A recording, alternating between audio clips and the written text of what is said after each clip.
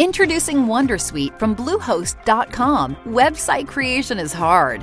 Was hard, but not anymore thanks to Wondersuite from Bluehost. Answer a few questions about your business and goals, and the Wondersuite tools will automatically create your website or store. From there, you can customize your design, colors, and content, and we automatically help you get found in search engines like Google and Bing. From step-by-step guidance to suggested plugins, Bluehost makes WordPress wonderful for everyone. Go to bluehost.com/Wondersuite.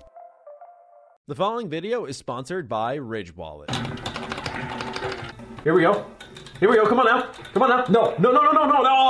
That's just so inconvenient. Huh? What's this? Let's see here. Oh, now that's convenient. Able to hold up to 12 cards and cash, the Ridge Wallet is one of the most convenient purchases that you can make for yourself. So if you like convenience, there's a link in the description down below with your name on it. Technically mine. That's ridge.com/Maddie. Head over there, get 10% off your order, free worldwide shipping, free returns. Once again, that's ridge.com/Maddie. Check it out if you like convenience, which I know you all do. Salutations, everybody. It is Maddie here today, and welcome to episode 300, 301. If you will. No. You guys said 299.5. I listened to part of last week's show. Maddie. No, that's We it. I did. missed out. Okay. I missed out. All right. Whatever. 301. Fine. 301 of the Ham Radio podcast. Maddie, you should be embarrassed.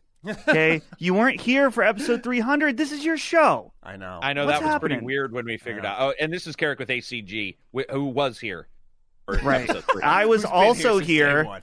For episode Dustin. 300. Yeah. Right. Yeah, I was here as well. Just saying. ACG and I, we held down the ship for Maddie's All right. podcast on Maddie's channel. Okay, I'm Dustin with Did you Handsome know Phantom. it was 300 when you bowed out? Did you know it was 300? Yeah. Because I didn't even know it was. Oh, because I didn't Yeah. even know it was 300. Well, because we've never really done. We No, we tried never- a special in the past, and I think we went live or something. And I was just like, this. In the scheme of things, I was like, this is kind of fucking dumb. Like, it's a podcast number. But the reason, for those who are wondering I was gone, is this will be Sunday when it goes live to everyone. So the next day will be what I'm calling, sort of as a joke, but it actually is like, I don't want to say a content overhaul, but I'm calling it Mr. Maddie Plays 2.0. Adding a lot of new stuff. We're doing some fun things content-wise. And so really excited about that.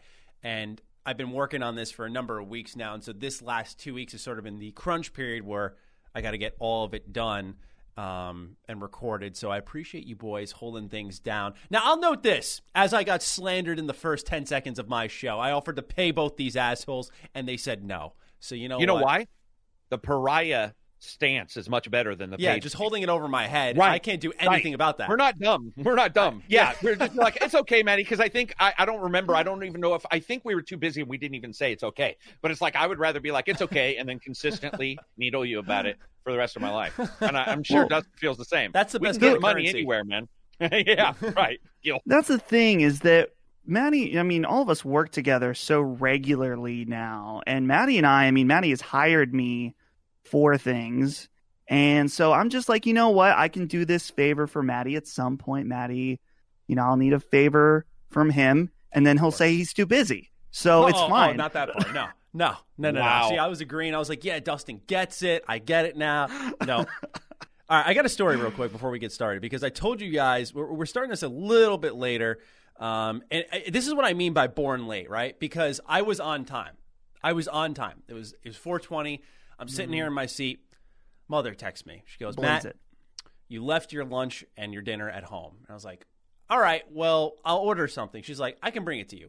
I'm close by anyway. I'm like, okay, sounds good. Swing on by. So I try to be, instead of having my mom come in, make the stairs and everything, I'm like, I'll go out and meet her. So I leave the studio unlocked, walk out, leave the building unlocked, walk out. Someone else was in there. So I'm sitting there waiting on the curb, see someone walk by me, don't think much about it, get my lunch, go back. I'm fucking locked out. I look at my Apple Watch and I realize, fuck me. It's like 4:25 right now. I've got a podcast in 5 minutes and I cannot get inside. So I run my mom down. I'm like, yo, I can't get in. And then we come up with the idea, let's go to the place that, sold me this space. So I go there. I get a key, a spare key. I'm like, okay, cool. Thank you. Appreciate that. She's like, I see the key and I'm like, this looks like the key I use for my studio. Is this for the front door? Yes, Matthew, it is. Okay. You can guess what happens.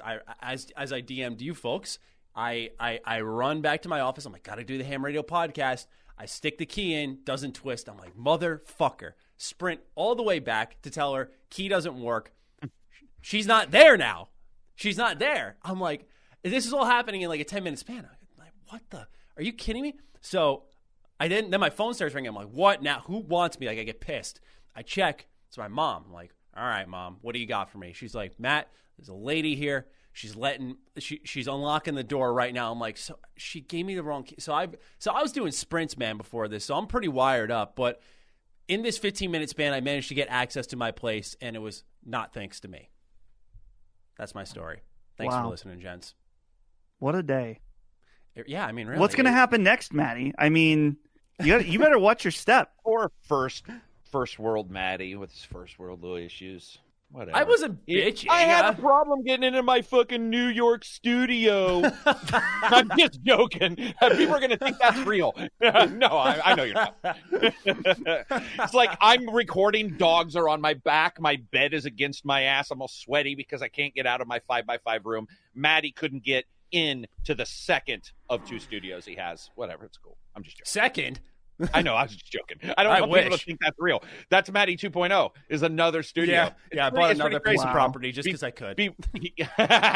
Dude, have you noticed that? I've seen a lot of YouTubers and Twitch streamers be like, I'm buying another house, blah, blah, blah. We're going there must house be something shopping. With taxes that I'm and missing. I'm like a loophole I don't know about. Yeah, right. There's got to be something I'm not like, getting. Hey, if I buy this house and I show it in a video, right. The house is a piece of my content. You can write it out. Yeah, write your house off. Be like, using it just for the videos, man. I think that something we got to consider, guys, this has been happening on Twitch. There's been a lot of controversy. Maybe it's time to use our sexuality to our advantage.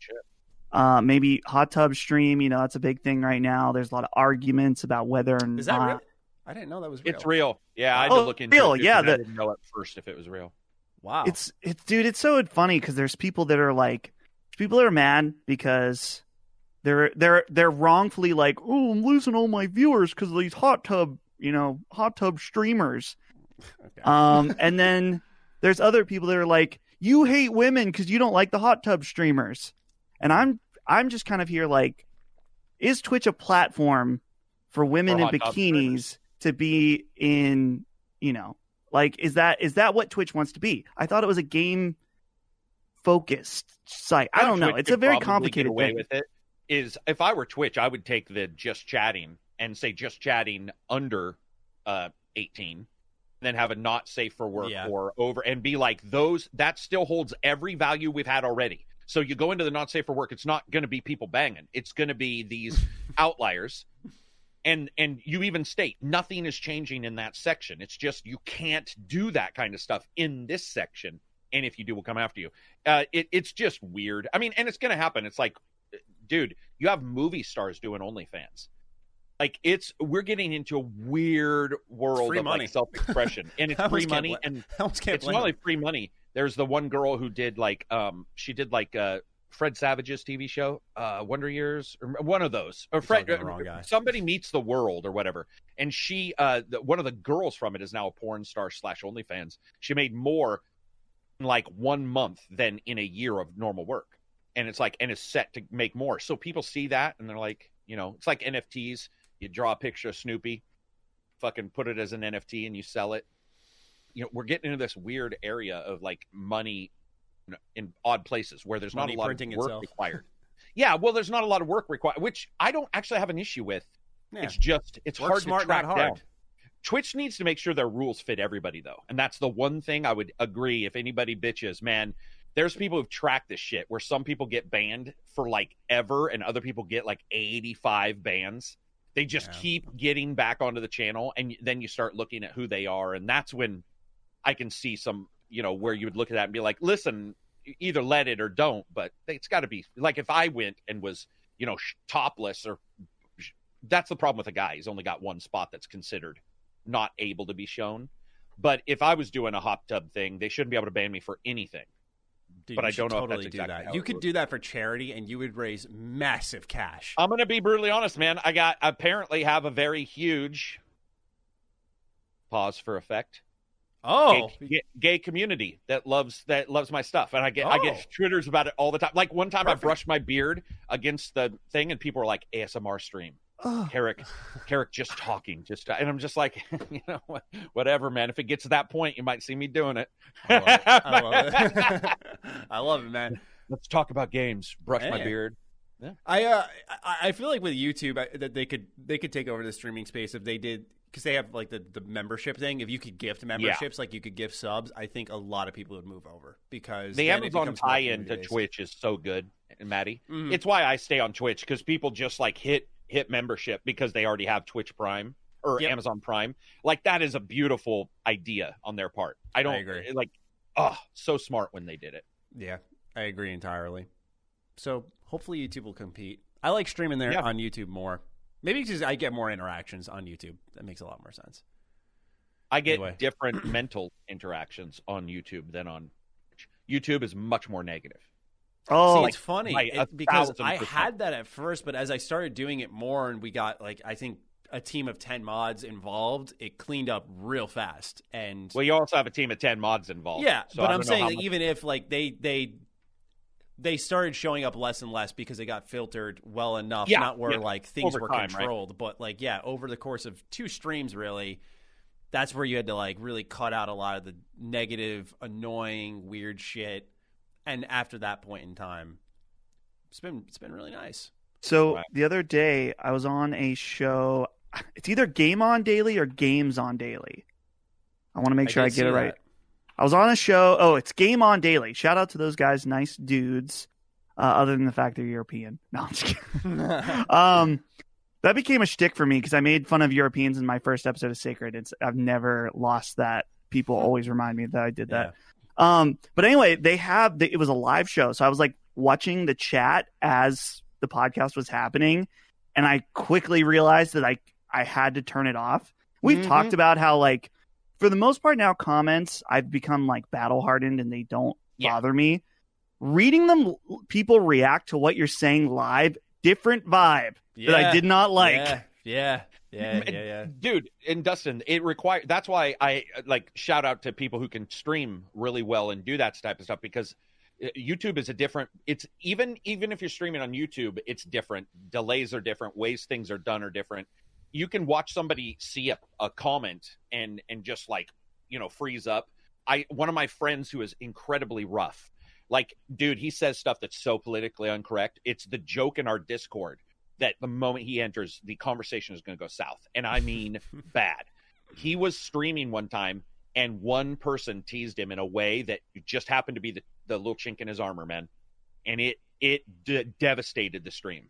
It devastated it. Like I knew the moment I saw it what had happened. And he pretended like it didn't bother him, but it just crumbled. And that's because he just wasn't prepped for because people can say whatever they want. And right. And that's why mods are good. I think mods are the new way to go. Now you got people just turning off. Dude, the number of videos, I don't know about you guys, but I go to a lot of videos for like everything from informational stuff about video games, history stuff.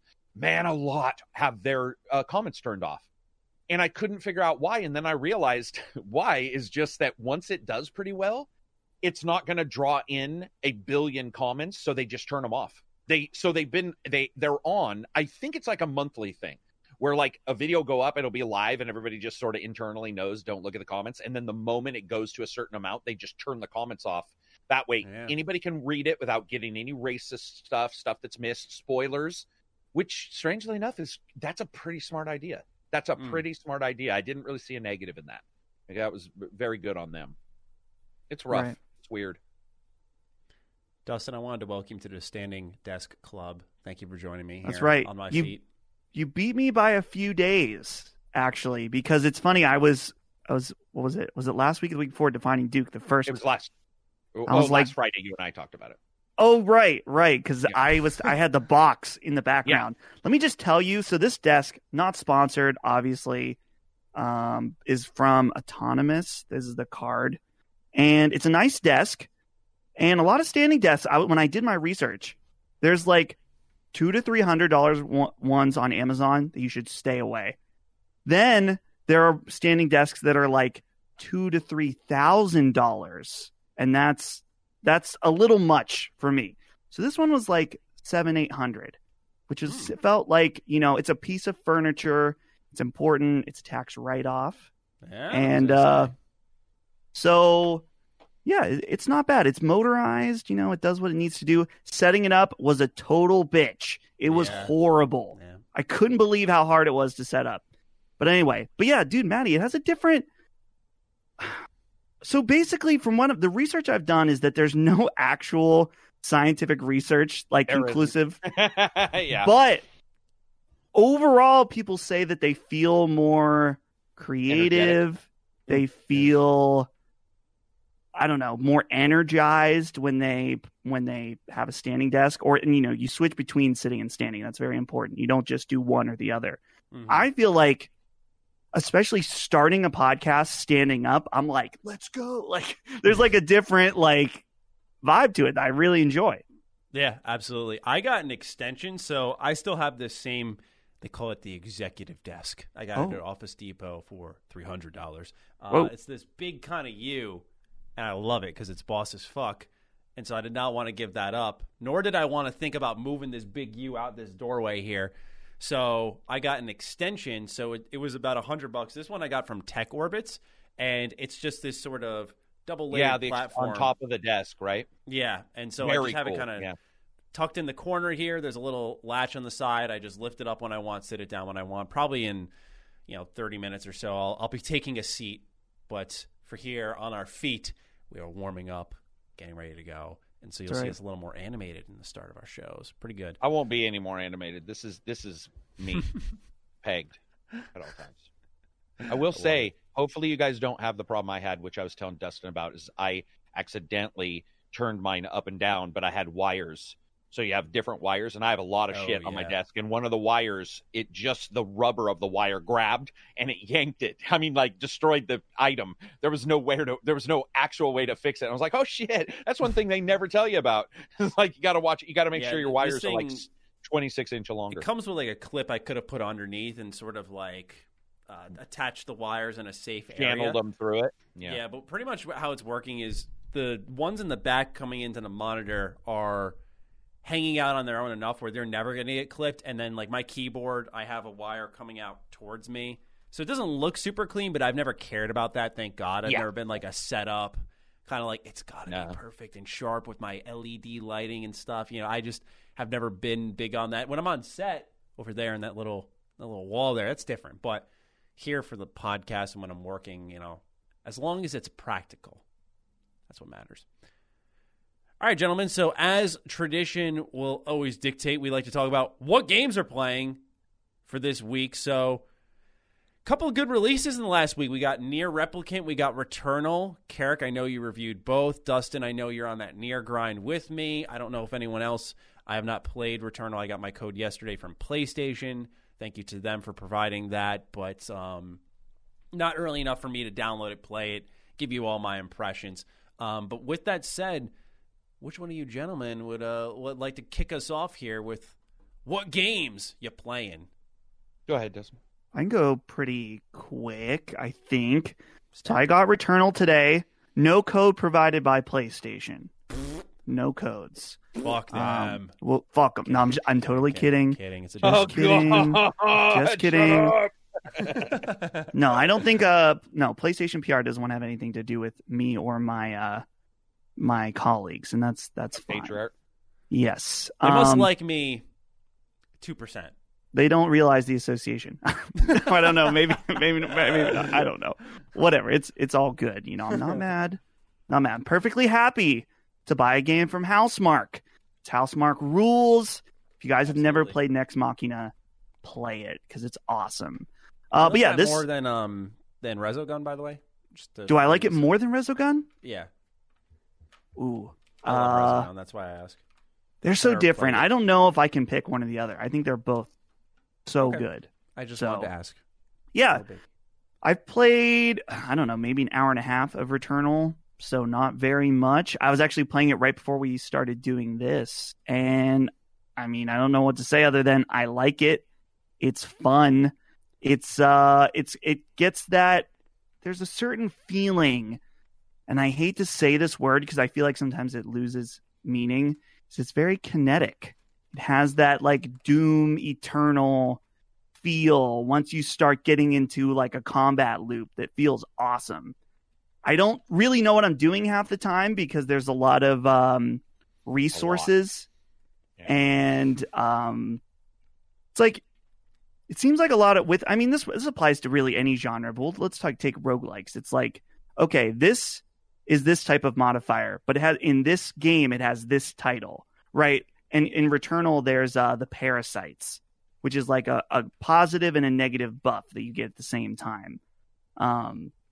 So it's mainly right now like the first hour is just like learning the language, the all the different words and currencies, and I still don't really understand them. But I can tell right off the bat, it's a very well made game. It runs at I don't know if it's locked 60, but the performance is great. But it's close, yeah. It's close? Okay, yeah. It runs great. It feels great to play. The DualSense feels really cool while you're playing. And the 3D audio. Don't skimp on the 3D audio. Get a pair of headphones for sure, because I was playing it with headphones. I was like, whoa, this is cool. This episode is brought to you by Paramount Plus. Get in, loser! Mean Girls is now streaming on Paramount Plus. Join Katie Heron as she meets the plastics in Tina Fey's new twist on the modern classic. Get ready for more of the rumors, backstabbing, and jokes you loved from the original movie with some fetch surprises. Rated PG-13. Wear pink and head to ParamountPlus.com to try it free. And then playing Nier Replicant as well, along with Maddie. Oh, yeah. And I played again last night. I think I'm 13, 14 hours in. Nice. And it's very good. It gets better every time I play it. And I was saying on a different show that basically that the beginning is definitely slow. And it's a lot of fetch quests. And none of the side quests seem to be meaningful at all. Yeah. And that I'm pretty sure it continues throughout the game, but I'm not really sure. I'm at the point where I'm just not doing them because they don't feel like they're worth doing. Probably a good call. Skip them. So I will say that, the thing for me, did either one of you play Nier, OG Nier on PS3? I have. On the 360. Ago, I have. Oh, on the 3. Oh, yeah, I forgot that was on 360 also. Yeah. So how improved is like the combat really the big emphasis as far as what's been updated? 100% combat. Yeah. Okay. I was curious about that. Automata at all. It wasn't even like the combat. It was a little bit, but it wasn't like what it feels like now at all. This is after they got Automata and figured out like how things work. So yeah, it felt like Fable or something. It was much Fable with a ton of stun locks. So every time in the original Nier, whenever you would connect, it would be like like it would just keep like locking up. Not like the frame rate was dipping, just every that was on purpose. They were trying to like impart a feeling of like collision with the enemies, but instead it felt weird. Not terrible, just weird. Yeah, and it definitely would not have gone well with today's standards. No. So that was a good call, and it feels, not even comparatively speaking, because I haven't played it in a decade, to be honest. It felt really good, though, going back to it. Every time it kind of got better. I don't know if you're in the second half of Route A yet. Are you still young, Nier? No. Okay. I'm big boy. You've got the weapons. Yes. That's where it evolves. I love that. So, Manny, I have just one question, and I'm going to end off. I have no other things to talk about for the rest of the show. I'm just going to sit here. Something I was thinking about this game is that I really like the story, and I like the atmosphere, and I like the characters also, but I can tell at some points that the writing is not so, like the pacing, there's something off in that.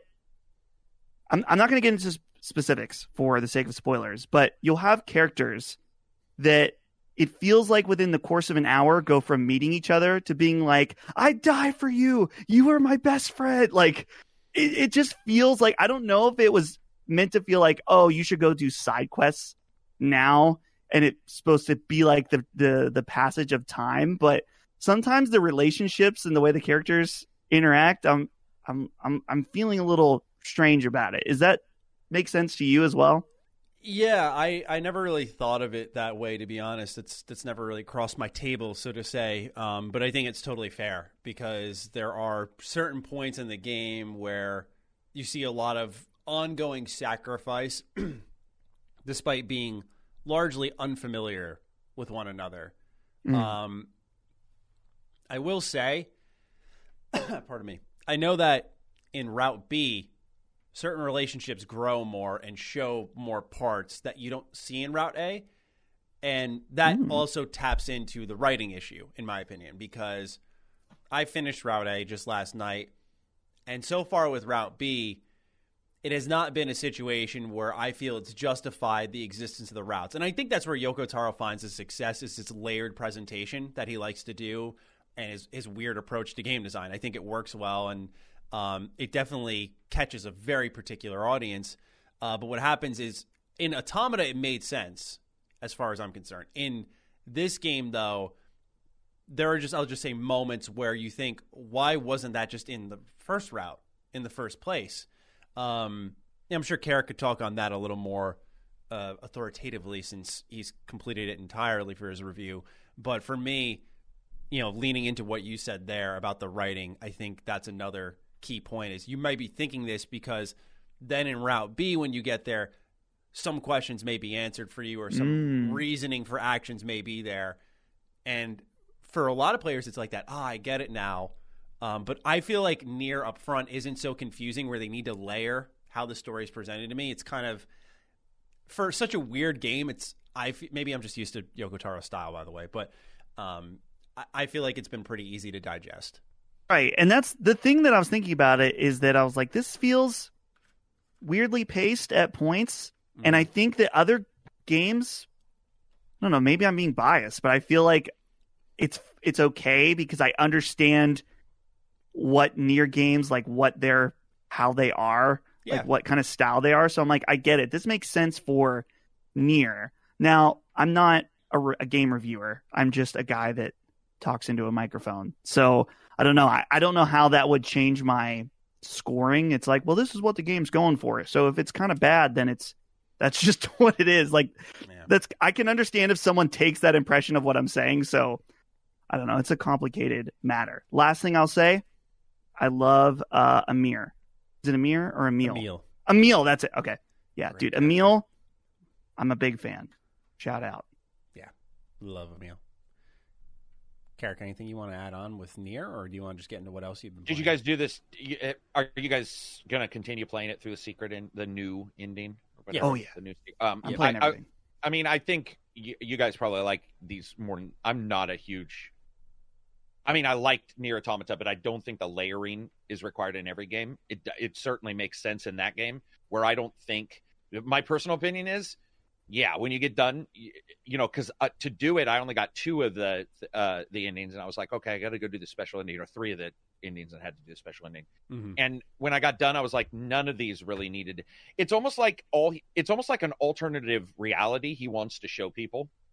Like, this is what could happen, or blah, blah, blah. And you're like, I get it, but it sometimes a lot of the stuff he cuts seems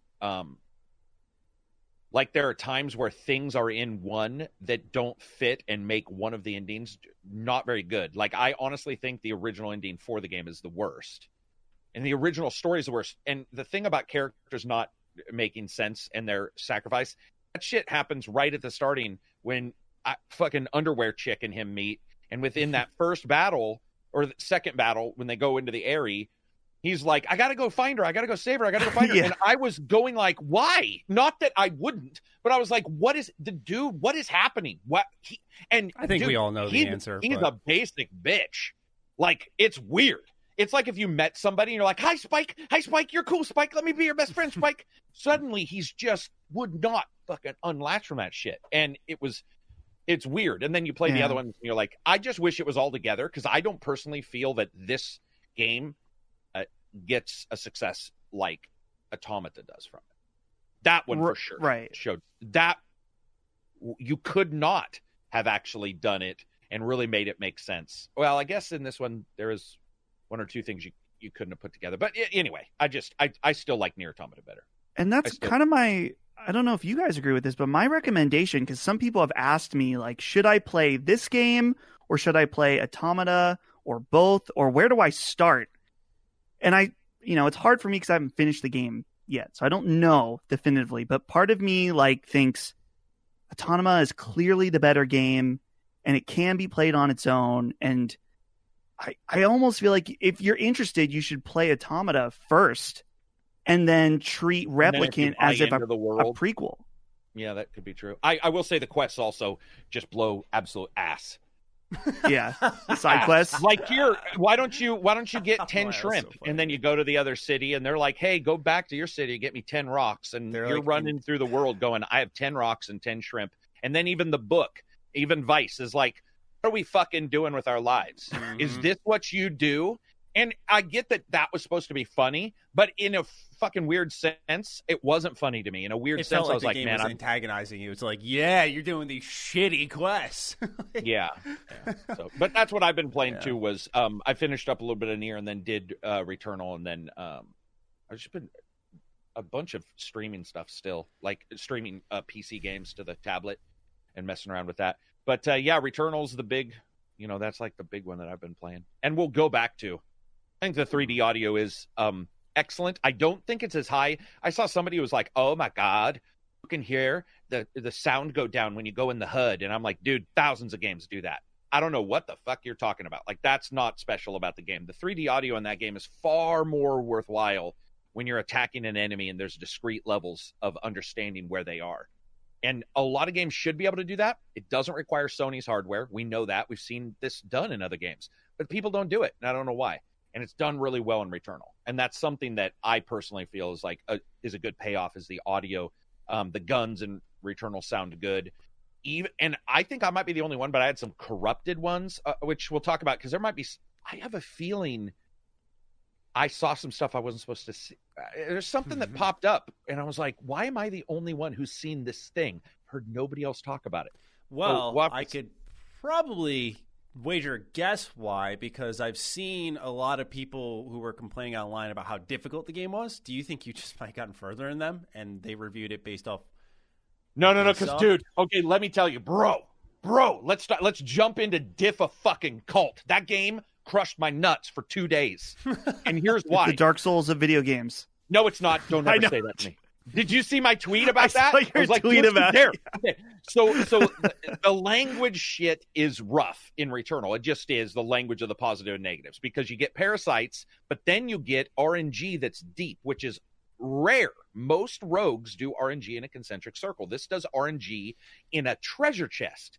So you get a chest, and if you want, you can open the chest and get a positive and a negative, a malfunction, but you don't know what the malfunction is. And Maddie, the number of times I would get to a boss and the malfunction was harming me, but there was nothing else I could do. If I didn't take that chest and possibly get a positive, I would have died. There was just no way to continue. That shit happened. I was in my Discord just raging. Like, are you... So, for example, this happened to me multiple times. I had a malfunction on my suit. Minus 50% when you're moving. A malfunction on my suit. Minus 50% when you're standing still. That... should not have happened. That's horrible. I had huge damage when you fall. Guess what? First enemy, first boss, you fall into their location. So I would fall and die. Couldn't even fight the boss, just fall and die. Those kind of things should not have happened, and that's what they fixed. What I was told, because I distinctly was like, listen, man, if you don't, we have some issues. The RNG you shouldn't have imbalanced RNG, like that kind of stuff. Just it needs to be like, there needs to be something there.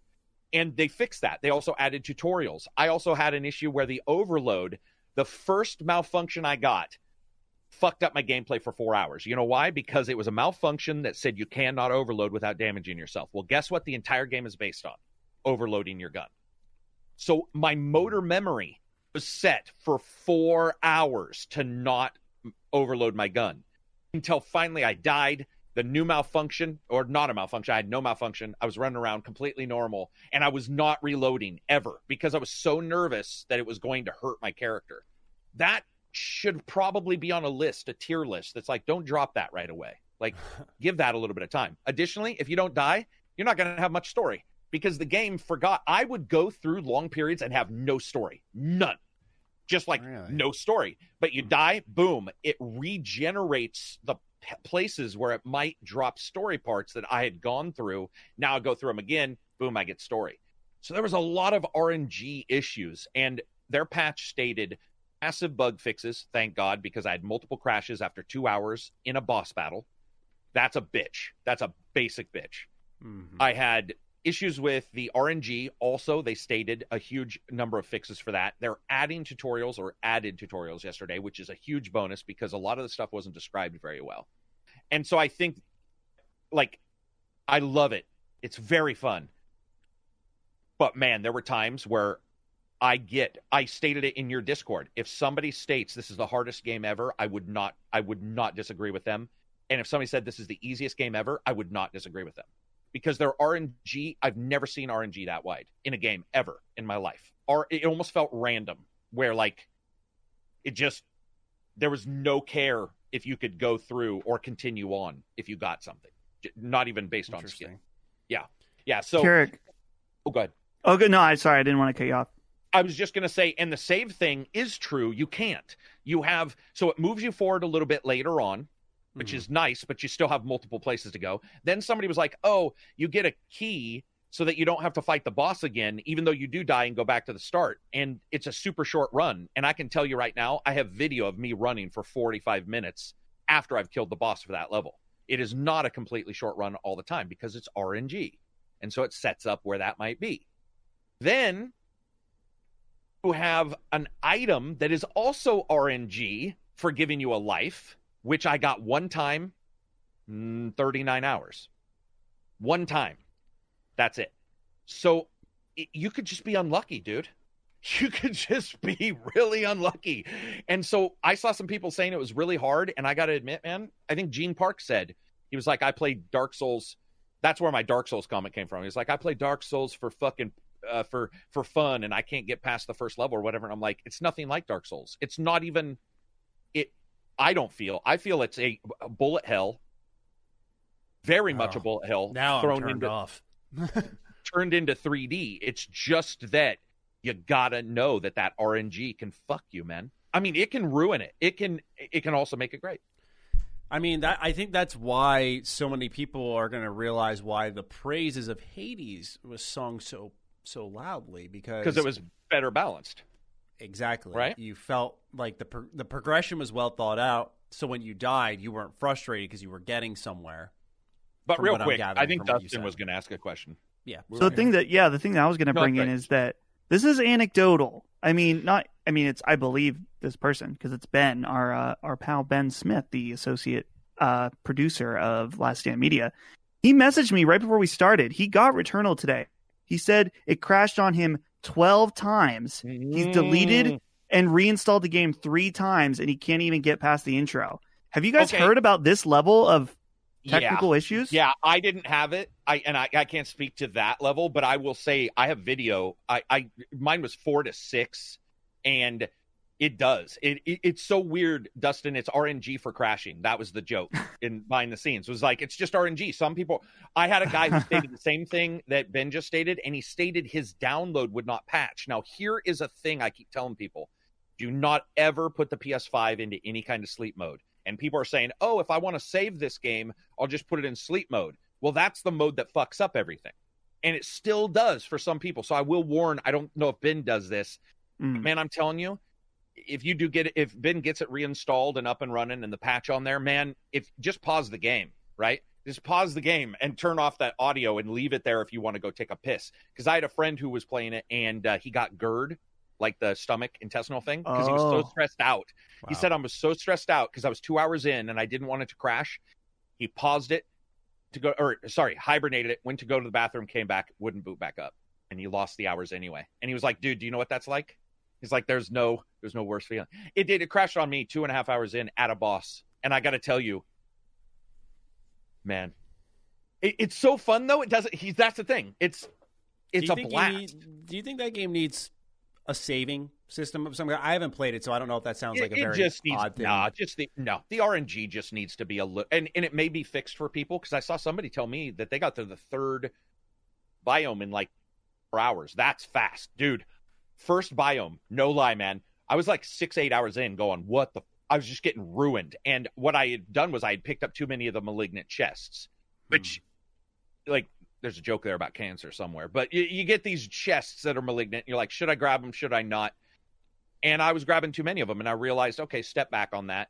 And then adrenaline. Adrenaline is killing enemies without getting hit, right? But here's the problem. When you start the level, you can quite literally look and go, I know pretty much the setup for the next couple, because it is procedurally generated. Mm-hmm. What really happens, Maddie, is then you also have generation on top of that with what enemies are going to come. Then you have what drops are going to be there. Then you have what guns are going to be there. And so there are times where I would get drops that were terrible. I mean, horrible. Where I would defeat these guys and be like, oh, thank God, like a green drop to heal myself up.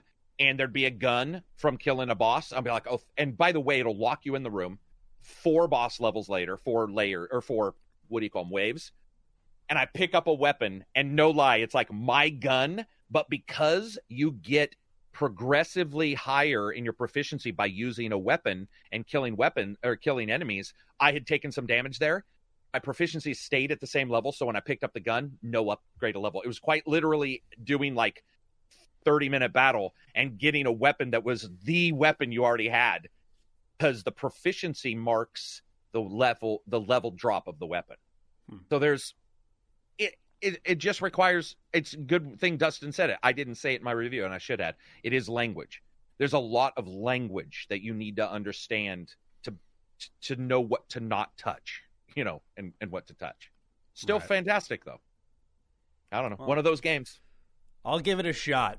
Why not? You might love it. I mean, that's the thing. I know I'm not a big roguelike guy in general, but Hades makes me open to it. Slay the Spire makes me open to it.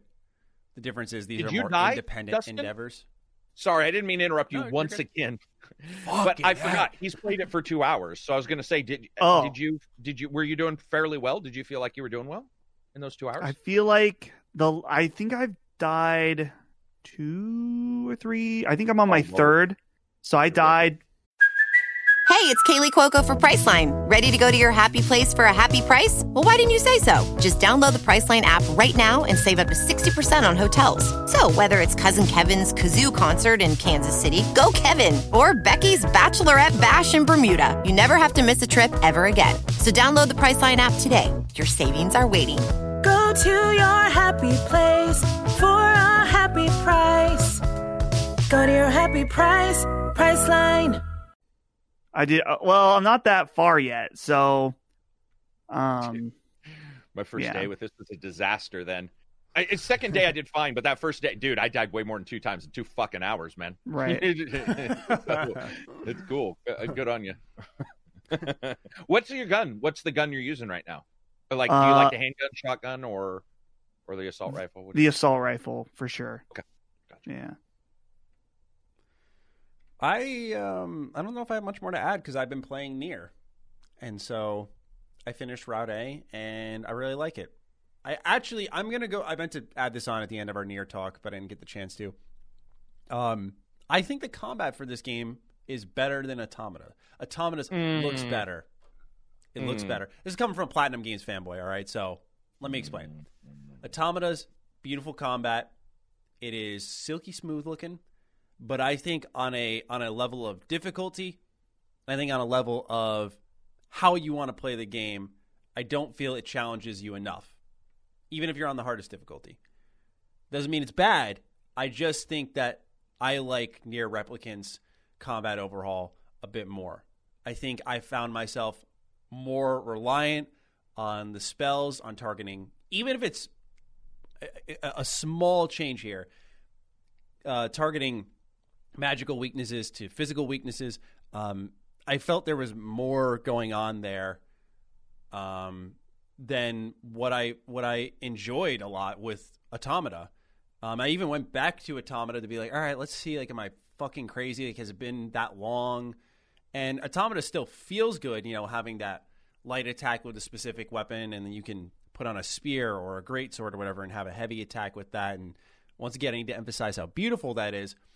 But I personally feel like Replicant's punchiness, its responsiveness, the ability to target weaknesses, just overall made it more fun for me.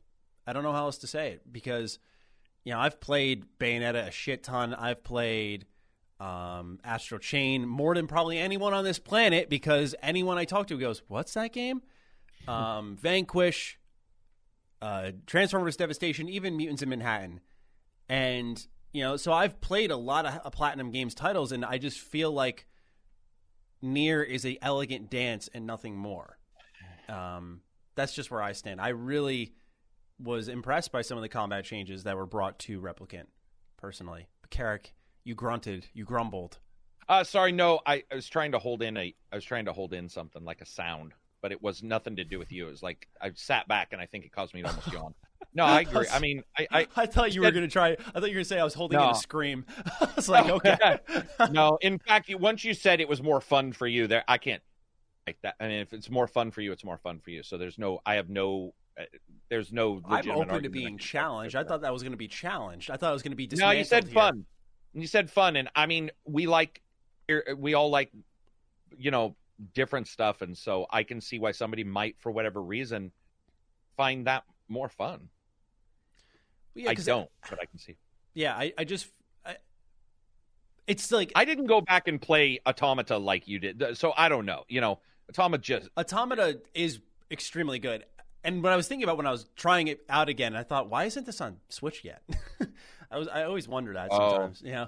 But I feel like both these games would really thrive on the Switch. But regardless, I don't know if it's really doing anything better other than its mechanics, ever so slightly. Because I feel like it's just different tastes. Automata, for a lot of people, would probably just feel good and be better because when you get that perfect dodge and there's those openings and the pods and that interaction there. Just feel awesome, Yeah. Whereas I feel awesome in Replicant did you ever do that new dash move where you can like zip behind someone? Yes. Dude. Okay, so by the way, that I do have to admit, I even put that in the review a couple times because that was fucking sweet as hell looking. Yeah. So I was like, I want people to think I'm awesome, and I put that in, and it was like the first comment somebody said, like, "What is that ass move? That thing is awesome." There's definitely some cool stuff there. Between that, the heavy attacks that can like break guards and targeting magical weaknesses, I just think those little mechanics there added up to something for me more than Automata presented. But I like Automata more in most areas. Devastation's better, Maddie. I'm just joking. I mean, hey, I love Transformers though, dude. Man. That game was great. That game was amazing. So I'd love to see more. What of about that. Astral Chain on the PS4 or Xbox? Have we ever heard of any rumors can they of that? do something with it? Because I just want more people to know what I'm talking about. It's not. It's a great game, and I feel like if this was a PlayStation game or an Xbox game, more people probably would have talked about it. Yep. Because even something like Marvel Ultimate Alliance 3 really didn't make a ton of noise, and that was in my opinion, pretty significant release. Very. I agree. I feel like if that came to PS4 and Xbox, there just would have been more noise on that. So I do hope they move Astral Chain to other platforms because I hope there's someone out there I'll meet one day. I can just shake their hand and be like, thank you, because they like Astral Chain as much as I do. That's all. Good luck. It's a weird hope. It's a weird hope to lock yourself into and carry with you. But whatever, man. Hey, each to their own. No, but yeah. I mean, I think it's cool that we're getting this weird kind of remake, though. Yeah, it's sort of odd. Remaster, it's like remake. why? Yeah, I don't know why he's doing it, but it was done. Remake, remaster. Switched up the protagonist a little bit. It was pretty cool. I mean, it's pretty cool that they were doing it. And I love the little write-up he did. It went to the reviewers, but then they leaked it. Some fucking jackass leaked it. But where he was talking about, why it's a version number and not like a remake or not a Sorry, why it's not remake or remaster, why it's version 2.441 whatever. And I liked his explanation for it. Was, by the way, that's a valid explanation for an artist. May not be valid to a game fan. A game fan would be like, it needs to just be a remake. But to an artist, he's like, you don't understand. There were some things I wanted. It's almost like going back and changing a couple things in a movie, a director's edit. That was his thing. He didn't want to remake it all. And I thought I came away from it feeling that game was much more valid once I read his stuff to us. And I was like, yeah, I feel like it deserved to exist. Not that you were saying it didn't. I just feel like it deserved to exist alone because of the younger Nier, because they put the older one in the 2010 release alongside America, right? Yeah, for America, because they thought like the younger kid wouldn't do well, and then they removed some elements that they thought were like not going to fit with, like, they just westernized it heavily. So this was the more original vision, and so I appreciate them doing that. Glad we have it. Exactly. I think it's cool as hell that it exists. Gentlemen, we have some news. I'm going to read it off, and then I'm going to take a seat. So, Ratchet and Clank at State of Play. We want to share some thoughts on this one here. This game looks absolutely incredible. Who wants to get us started? I'm going to go to the bathroom because I didn't watch it. So you guys take it away. Wow. Are you going to switch your thing while I'll explain it? Yeah, I'll go you can real get quick. us started. I just got to pull the chair. Okay. Yeah. So, so State of Play, they showed some more footage of it. I mean, I was telling Maddie prior to the podcast that basically there's few games. I don't think Returnal looks as PS5 exclusive as a lot of people do. I think it's a good looking game and does some crazy stuff, but I wouldn't be surprised if tomorrow we see them say, oh, by the way, this is PS4 as well, or can be played on PS4. You would still see loading.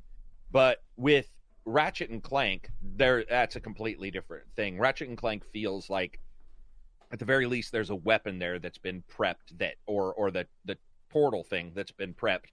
It really can't be done on their old systems, and I think that it's cool just for that reason. And then, when you look at it, when you start seeing like Disney editors, which we saw some Disney animators and editors both on Twitter saying like, they've basically made a video game like that is an animated cartoon, and we've seen that before on some games. We even saw it on Disney Incredibles, but it was never when you were playing it, or Disney Infinity. It was never when you were playing it. It was a cutscenes, and they were talking about the gameplay of Ratchet and Clank looking that good. And yeah, it looks phenomenal. I did see a number of people saying it looked toned down compared to original cuts of trailers, and I can tell you, I wasn't looking for that. I'm not saying it didn't happen or it did happen, but I was surprised to see a large number of people saying something looks definitely different compared to the trailers. But what I saw in those older game trailers was gameplay. So I'm not quite sure what would be toned down, because it seemed like it was hitting a playable frame rate during the trailers and all that. It looks awesome to me. Can't wait to play it. Yeah, I actually didn't see that either. I saw the big thing I saw was, number one, like the open city, and then two was the ability for the SSD to load a whole level in an instant in the middle of combat, no less. There was like a lot of technical feats that were on display that really, I feel like it's hard, and I know this may sound hilarious because I get excited pretty easily, but it's hard to surprise me. And I think there's a big difference there. Like, it's hard for me to go, whoa. It's easy for me to go like, oh, sweet. But for me to really get like, wow, that was one of those moments where I saw the GIF and I made the executive decision to just skim through it just to kind of get an idea of what we were going to talk about today. But as many of us, lifelong Ratchet fan, growing up with this franchise, to think of what it started as, my favorite was, what is it called? Deadlocked, the one where they're in the game show.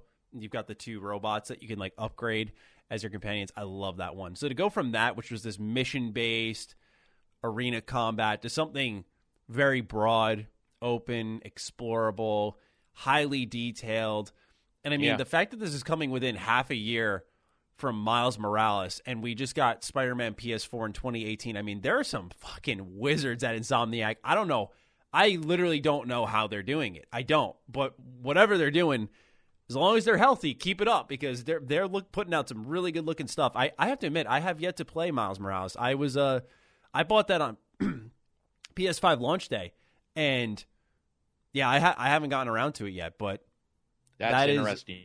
You're missing out. Huge. I know, and you know me. I'm a huge Spider-Man fan, but it's one of those games where I would always put it off as I'll do this after this game, after this game, after this game, and it just kept getting put off. And now here we are, half a year later. But still, Ratchet looks incredible.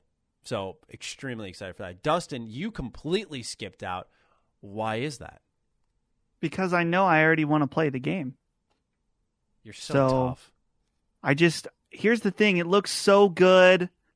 And here's the thing. I know it's a delicate line. Like we commentate on games.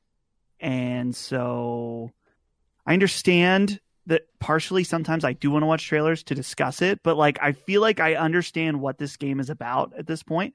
And here's the thing, if you want to watch a trailer, no problem. I have no problem with people wanting to know more. I'm just more excited to discover the game and see as much as I can, like for the fresh when I play it, when it comes out. So I'm doing the same thing with Resident Evil. I played that first demo that came out like a month and a half, 2 months ago. I was like, this is great. I will play it on launch, and I don't need to see anything else. So, yeah, I guess I'm different with trailers. I'll watch them typically, or I'll skim at the minimum. That's usually my form of blackout. But demos are where I will skip out if I'm sold enough. So it's kind of interesting because I'm sure more people would say I'm going to play the demo and see if this is worth it. And if I do like what I've played, then I will skip all other trailer content. So, well, the thing about that first Resident Evil demo is that I'm assuming that first demo, maybe not. I'm pretty sure it's not even part of the actual game. It's not. It's not. Right. Is that the same with with the other demos too? No, one of the demos. Well, in a way, yes. You'll never repeat the exact setup in this new demo because you can just run around, which you can't do. Yeah. So I guess yes, you could say but the first one that you're talking about, truly, from what I was told, has no connection whatsoever. Like it's almost like just walking around the location. And right. So yeah, I get you. And I agree. I feel the exact same way about Resident Evil. I'm not, somebody asked me if I was going to play it, and I'm like, I already like 7. This is a sort of, a fucking sequel of that, and looks exactly what I was hoping for. I'd rather just play it. Right. I'm sort of done on the trailers. Maddie, I think they're part of the reason why I am the way I am is because of Square Enix and their marketing around Kingdom Hearts 3. Do you remember this? Oh, okay. They spoiled the ending in the trailer. So I didn't even watch that final. They literally had a trailer called The Final Battle, which is just insane to me. I watched that long. Dude, I watched that trailer after I beat the game, and I was like, holy shit, I'm so glad that I did not watch this trailer. Was it the actual battle? Yes. There was so much stuff that I was like, really? I can't believe this. Wow. Dude, in Square, not only that, they revealed every world of the game in trailers. Every world was revealed. Yeah, I said I wasn't a fan of that in podcast. I thought so stupid. No surprises. And here's the thing. Some developers or publishers, whatever, marketing, are more tasteful when it comes to what they show and do not show. But I have found that overall, I am less and less trusting. And there's often times where I'm like, kind of wish I wouldn't have saw that. Or I play the game and there's some kind of thing that happens. And I'm like, saw that in a trailer. Would have been way more impactful if I would have just played it. You know what sucks, Dustin, too, is that you can't have it both ways. Most companies go not far enough, and we're like, I don't know what this fucking game's about. And then you got Square who's like, we're going to show you what the game's about. We're going to show you the full game. And you're just like, well, fuck, man. That's not the way I want it. Yeah, there's no middle ground. That is, yeah. Oh. Right. I didn't know there was such a thing. I wonder if Square internally, did they ever apologize? Did you guys ever see a tweet where they're like, hey, we get it? I looked up the trailer Dustin's talking about. What blows my mind is I was like, oh, this is absolutely like a heavily disliked trailer. And it's got 111,000 likes and 1K dislikes. It's like... Yeah, so that's another thing. some of us don't like spoilers. Some are okay. I don't care at all, but I absolutely 100% understand why somebody else cares. It's a spoiler. It's a huge deal. Which, by the way, I don't think we're talking about this in the context of like Resident Evil. This is just like we know what we're getting, which is a huge difference between being spoiled on an ending of something. I wonder if those people who watched it are those people who just don't.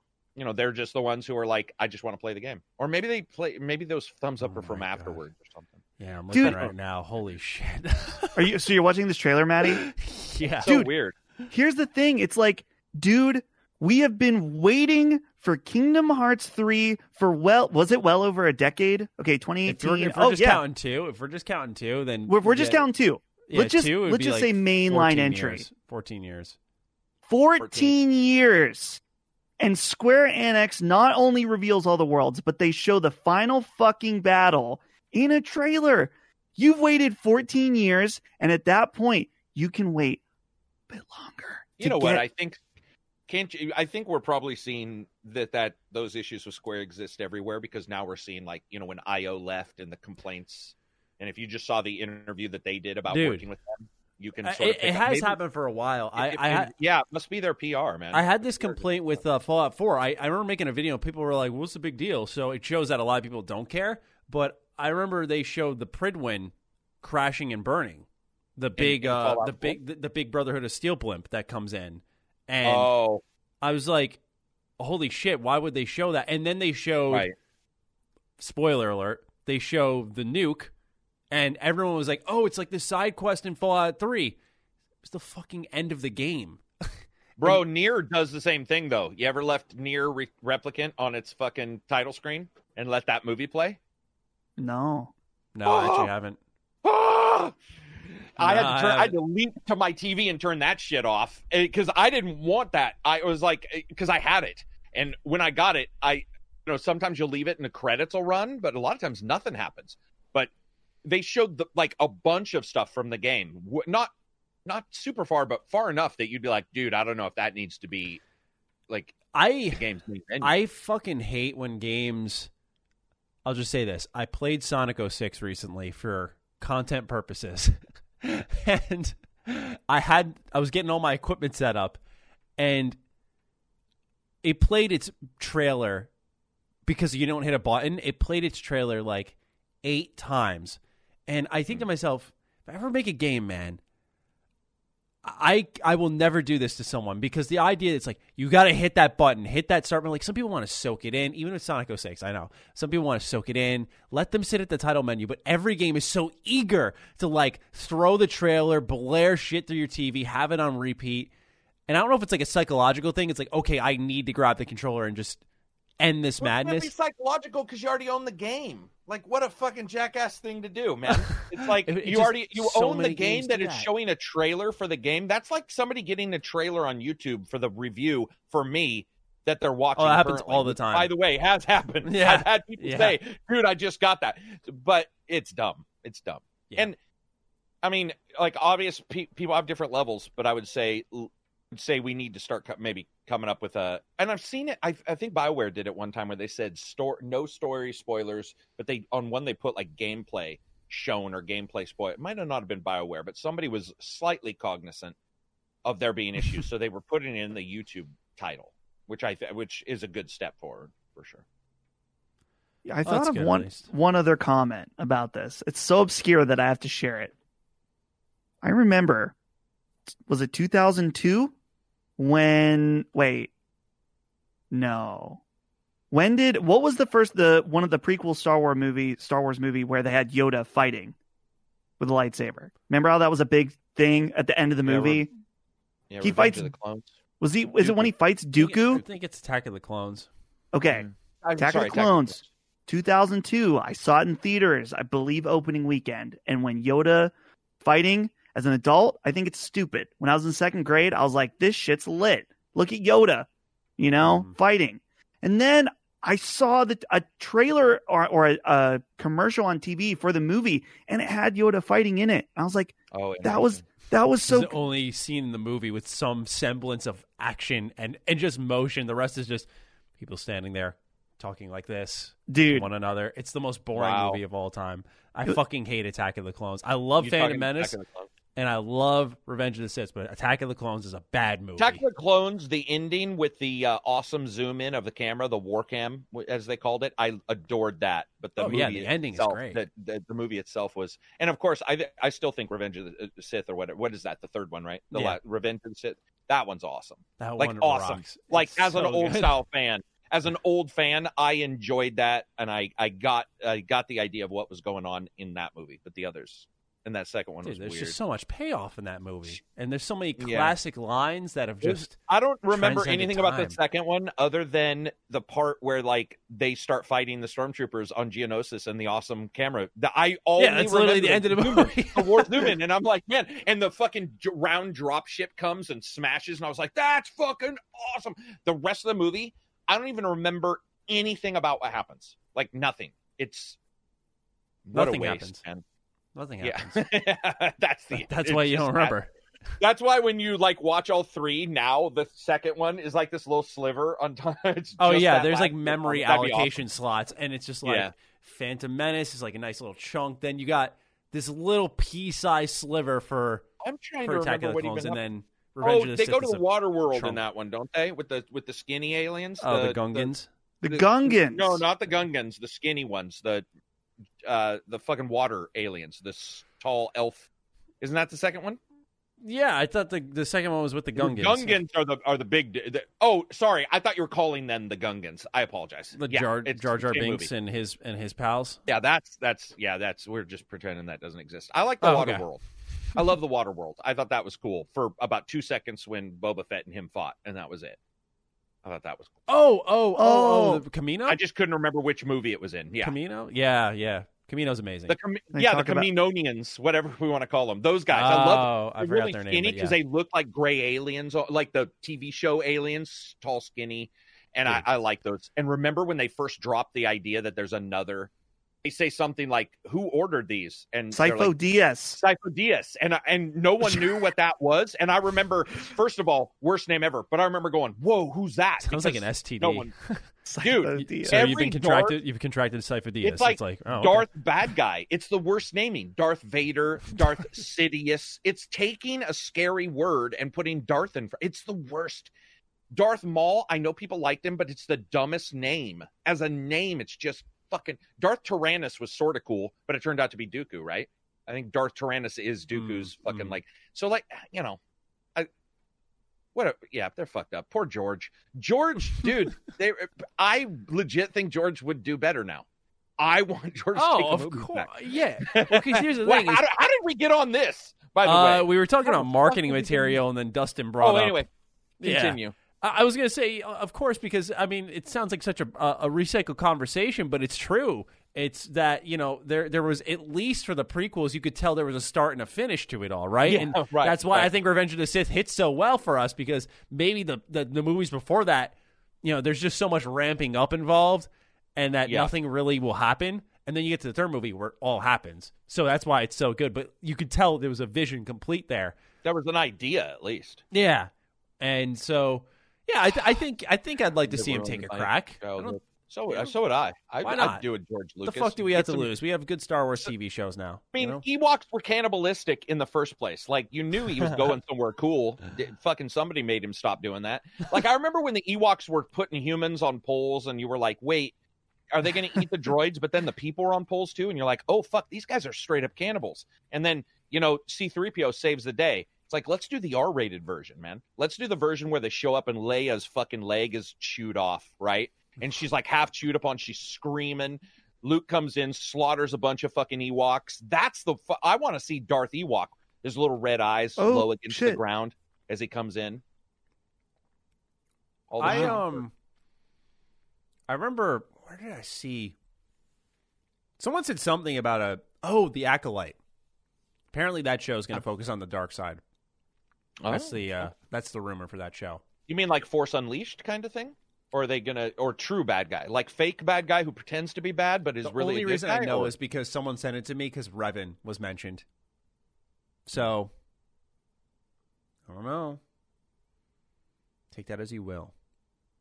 Be exciting to see. Fuck yeah.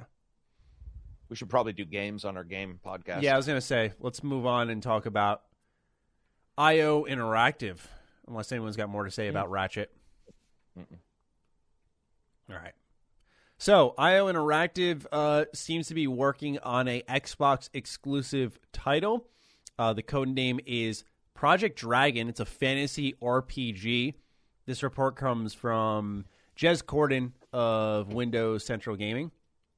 Recently, IO Interactive of Hitman fame spoke to GamesIndustry.biz about spinning up a third team to support a new IP that was something different for the studio, and we may know more about what it is. A few months ago, I received information that Microsoft and IO Interactive were in talks for a new fantasy RPG dubbed Project Dragon. While it's too early to share any sort of gameplay details, the final product may look wildly different than the initial pitch, which what is on paper sounds incredibly ambitious and represents a new direction for IO. Apparently it's going to be a connected world RPG set in an entirely new universe. And there was a job listing discovered, which talked about a department called Dragon, which would corroborate that info on a public level. So we're seeing these companies invest more and more in exclusives. We now see IO is doing 007. They're doing Hitman. And now it seems like they're working with Xbox exclusively on some type of fantasy RPG. And of course, we'll talk about this more on Defining Duke as well, Carrick, but this broke after our typical recording date. So let's talk about this, shall we? How do we feel about the developers of Hitman 3 doing an RPG, which the article states is, once again, likely many years out? Whoever would like to go first, class? I think it sounds cool. They're very talented developers. I don't know. I feel like there's just not a lot of. I mean, we can speculate. This is a Mr. Matty Plays podcast. I was going to say hello. I don't know. I mean, I feel like. Can I stop you for a second? Because I don't know people who do their shows and they're like, I don't want to speculate too much. Why not? Is there a rule that I've missed my entire career? There isn't. Just got quiet. Yeah. Is there? Maybe you just missed one. Maybe you're just now catching on finally, Maddie. I'm just saying. I don't know. No one ever wants to speculate. I'm like, isn't it fun to just like talk about what could be? Based off public evidence, by the way. Speculation is fun. I think for me, I need a little more than this for my personal wanting to really dive in, because it's just like, okay, here's the facts. IO Interactive, great team. They made three really good Hitman games, right? Yeah. They're working on a James Bond game. Very cool. Exciting. This is a different project for them. RPG. In fact, I don't know if they've ever made an RPG. Not that I know of. So that is a creative risk, but they've got a partner with Microsoft who has a lot of money, but also who has fumbled with second-party relationships in the past. Not always. Look at something like Scalebound, which that's not necessarily solely blamed on Microsoft. That could have been Platinum at fault as well, but we know that there's been trouble. So, overall, I'm excited to see them branch out and try their stuff, because James Bond, we don't know what they're doing with that, but you have to assume there's going to be a lot of Hitman DNA in a James Bond game. So, I like to see talented studios do new things. So I look forward to hearing more. Is that some good speculation? I was going to say, that was perfect. That was the right amount right there. That's beautiful. Because I don't get it. I see so many shows doing it. I'm like, what do you talk about then? This is happening. That's it. Carrick, I know you're full of speculation. You fucking can't help yourself sometimes. You made a whole channel about it, so why don't you go? Let it all out now. I have nothing to add to this. I really don't. Not on this one. Wow. I was willing to play ball a little bit, and Carrick's like, fuck no, baby. Like it's a power move, right? This is what we talked about at the beginning of the show. It's more valuable to him to say this no. move many months ago, and nobody fucking sourced me on this one. I talked about this. Really? Okay. Dude, on your channel, I talked about. I stated these are the 4 things happening. Blah blah blah blah blah blah blah. Nobody. This gets we popped. talked about People Focus like, Home. oh no, we talked anyway, doesn't matter. No, I'm pissed for you because I know what it's like. Oh, you don't need to be pissed for it. I'm not even getting into that game. Like, I don't like it is a long ways out. And so it's better to just on this. No one knows anything about what anything could be. So there's not much to speculate, but I think it's cool. I do agree with Dustin. Well, maybe I don't agree with Dustin, but I would personally say I was never lit about a Bond game. I mean, I am, but am not. I think Bond is a failing, if not faded, IP, and that its age shows at all times, and they reinvigorated it with what's his name, with Craig. Right. I think they really did. I think they really reinvigorated it, but it's still not an IP that I think pulls people.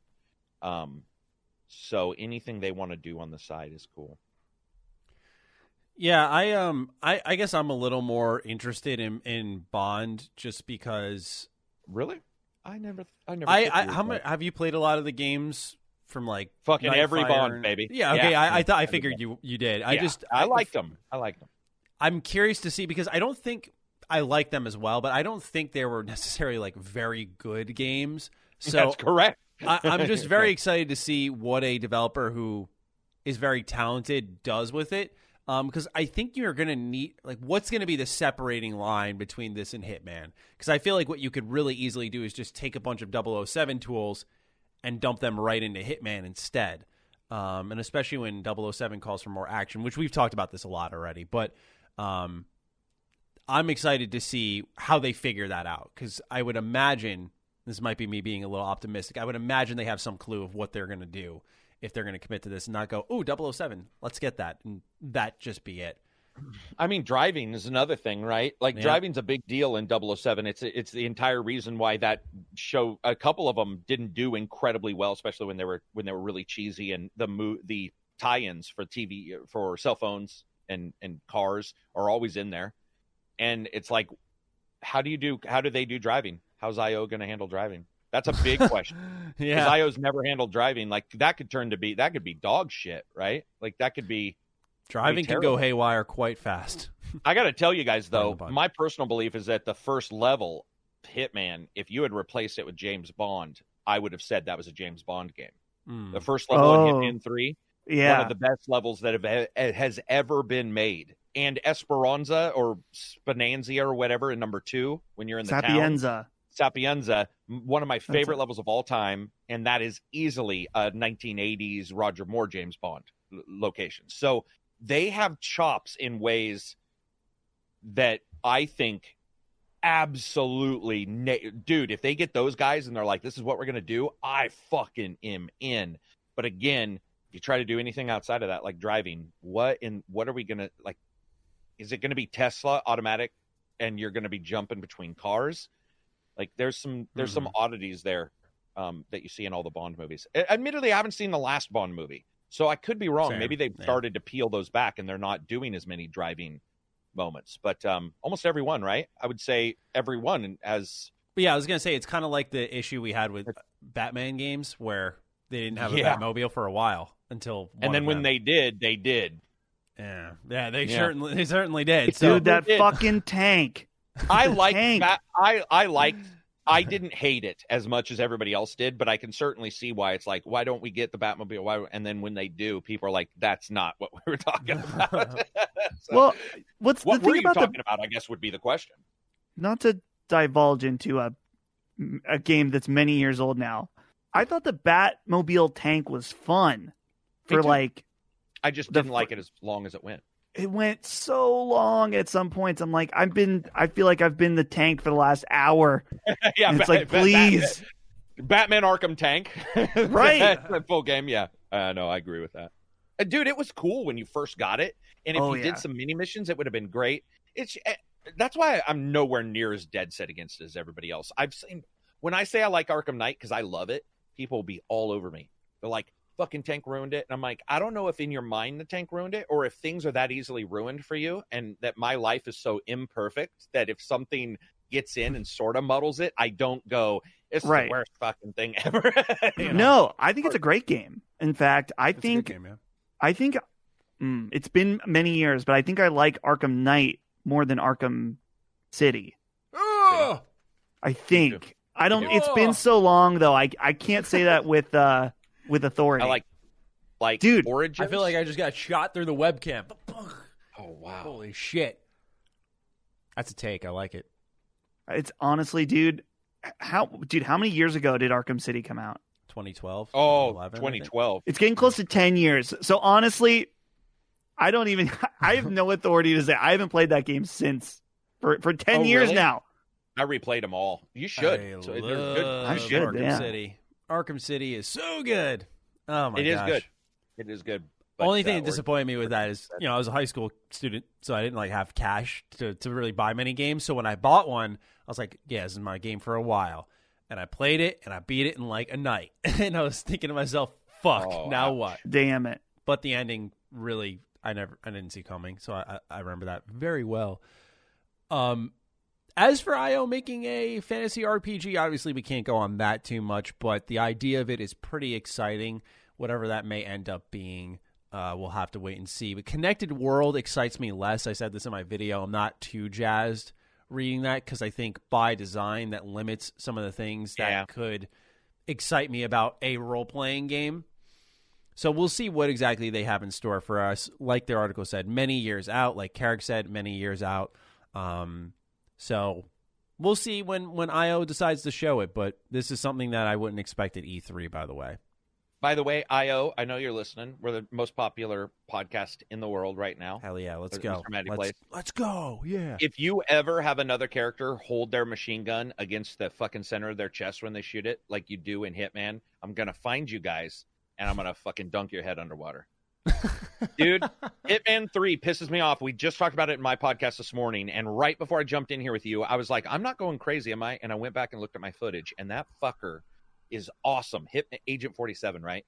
That's because he killed all 46 before him in the womb. This dude was battling as a baby. Like he was strangling him with an umbilical cord.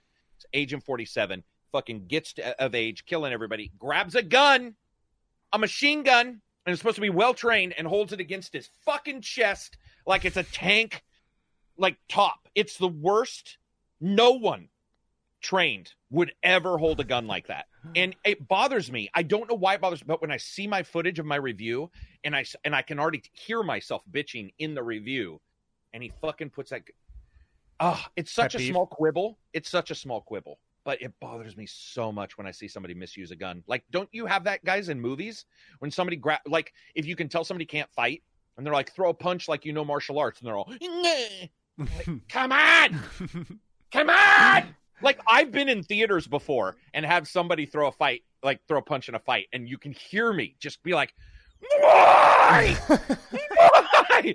You had one job. I don't know. I wouldn't call this a pet peeve, but I think of how I felt with. I usually don't hang on for things too long, but when it came to Last Jedi, sorry, I'm going to drag us back into the pits of Star Wars. No, let's go back. In the throne room scene where, I'm forgetting her name, Rey, was holding someone, like someone went to stab her.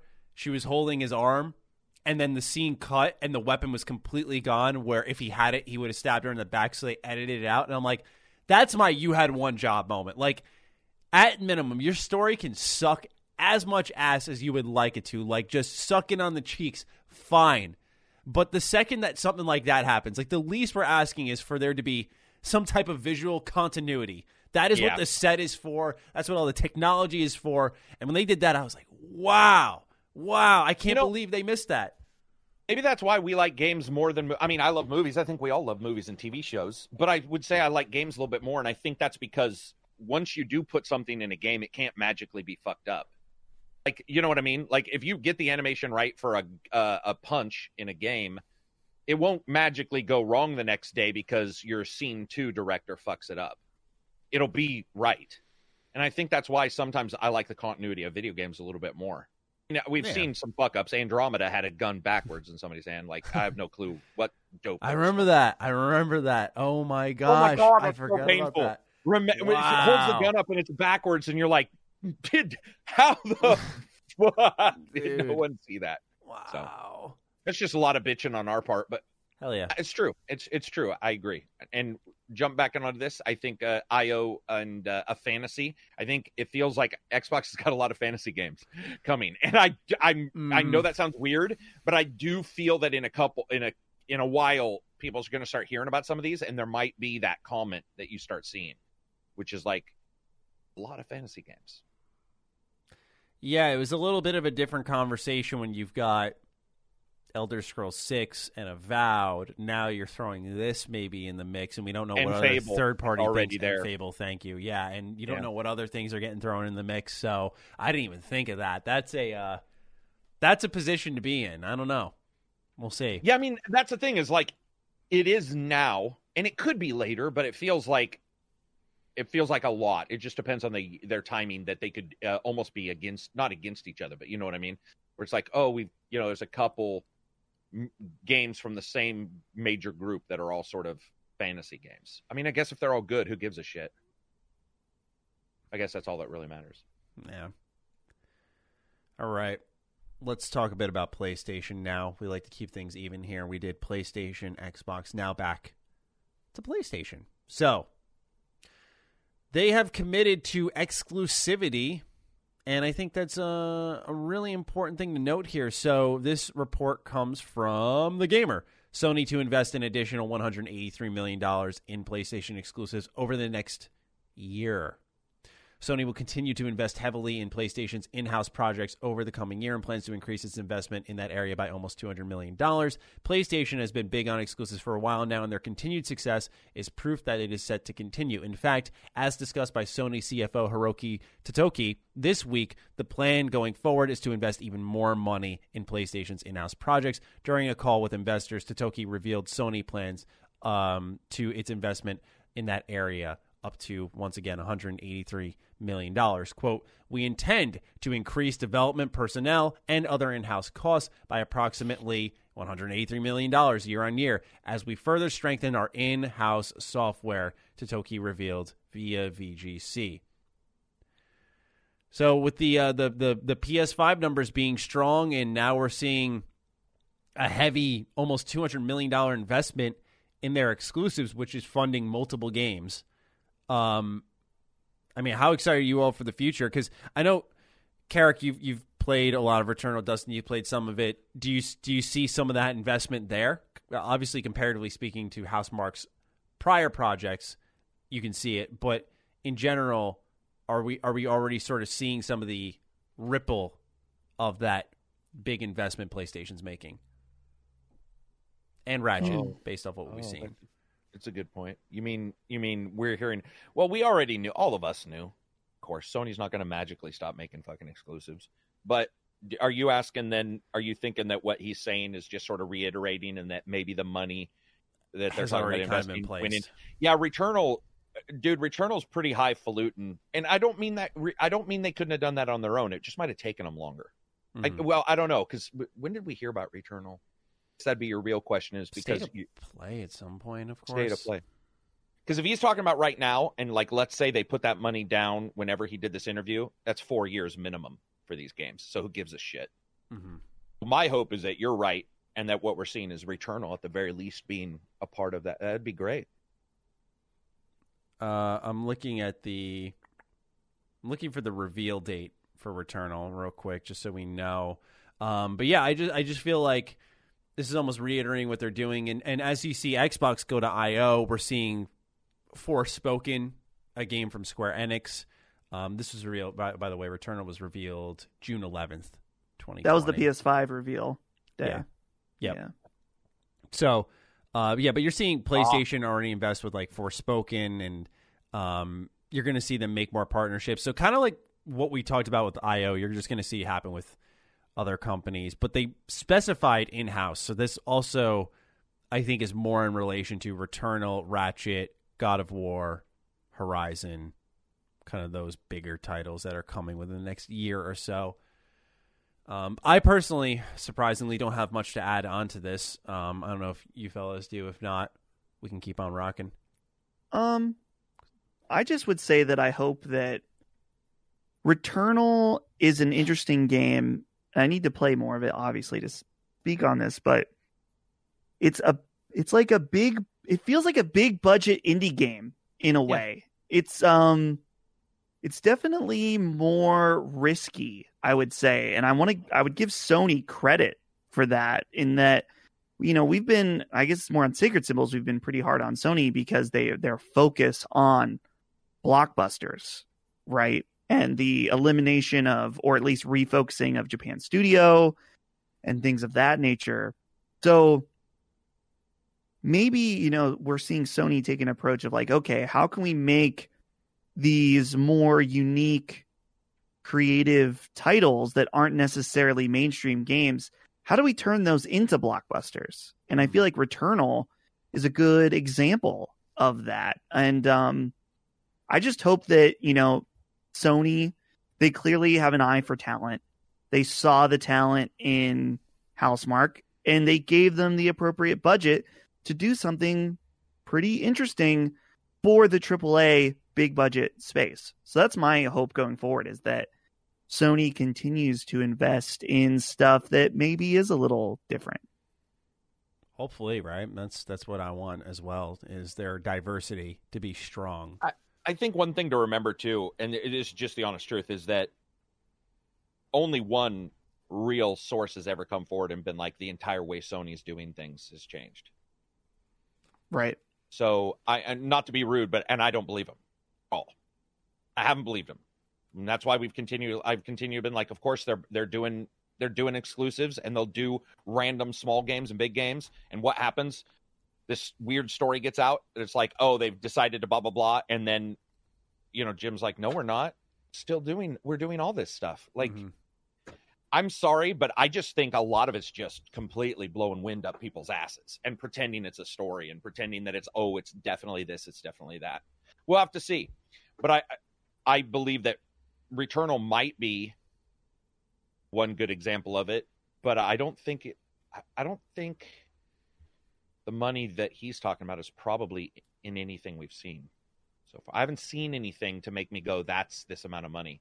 Like Ratchet and Clank looks like they can do. Those guys are awesome. Yeah. I haven't seen that title where I'm like, oh my God, that's where the money went. You know what I mean? I think that's what I'm. You don't think Ratchet? I felt like Ratchet shined a Ratchet, little bit of the. No, not at all. They already were able to do that. That's what I just said, Maddie.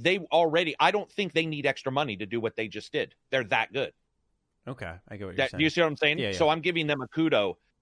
I'm saying I don't see that reflection of money. I don't think that more money makes Ratchet load quick. It's already loading quick. It's already doing everything. But what I do see is something like Dustin said, or you said, but is Returnal possibly some of that? Like some of the better graphics and stuff. I don't think Insomniac needs that at all. But I do think other companies might need a little extra cash. And that's where I think we'll see those in an E3 or in a PlayStation event, which would be great. I mean, yeah. I'm sorry. I will not buy the story. I've not heard it, and I don't think most people I know have heard it. They're not magically not making other games. There has been dumb shit they've done, but that doesn't mean the entire house is crumbling. Yeah. Like, they have done dumb shit, horrendously stupid stuff, but it doesn't mean everybody's doing all this horrendous, stupid stuff. That's firmly how I believe right now. And if I'm proven wrong, we're in deep shit. That would suck. I mean, sorry, but I like Sony for that. When it comes to like people doing stupid things within PlayStation, it had to be a small group because I feel like their turnaround's been relatively quick. I mean, everyone's been saying this, but I know I've been saying this isn't really a turnaround. These were already planned. More so, what I meant is I've been saying for a while, like when you start to see the games, people will pipe down. But I think like they're absolutely, and that's exactly what happened. Which it's like giving a baby a pacifier, for God's sakes. But their ability to quickly kind of turn around on the PS3 and Vita store issue, which once I get the notion, same thing with Xbox Live Gold, where it's like one of those problems that just did not need to exist, but it did anyway. But I just feel like because of the quick turnaround time and quick response, that shows that sort of these decisions are coming from a smaller group, not like a company-wide shift. Whereas more serious things are like Japan Studio, moving all of its talent. That's, I think, the more dramatic play at hand. Yeah, that's something that, nobody, I mean, it's a dumb move, but we all saw it, especially when you go look at his older comments and you're like, okay, I can see where this is going. It's not surprising, but it's a dumb move. But one thing I will say is that it just doesn't seem like any of this other small indie, going away. Sony's looking, for every single game to be a massive. That just doesn't even make sense. It doesn't make sense because of some of the companies we know working with Sony. They're smaller companies. So I don't know. And by the way, how about this? Let's just throw this out there. It doesn't make sense because a lot of games I'm seeing are still PlayStation exclusive, and they're small. So unless this stops in a couple months or a year, because that's how long it takes for shit to boil out, then I don't believe the doomsayers as much as other people. And you know me, I'm on an Xbox. I should be disarmed. I'm on an Xbox podcast. I'm sorry, dude, I just don't think they're that dumb. I think that there's swayings and adjustments for CEOs for sure, though. Yeah, it's well said. Did the PS3? Sorry, I was just going to ask. Did the store already go back up? It was never down. They were going to take it down in the summer. Oh, so okay. They just canceled that, and the only thing that's going down is PSP. Okay, then I got to take one kudo away from them before we move on.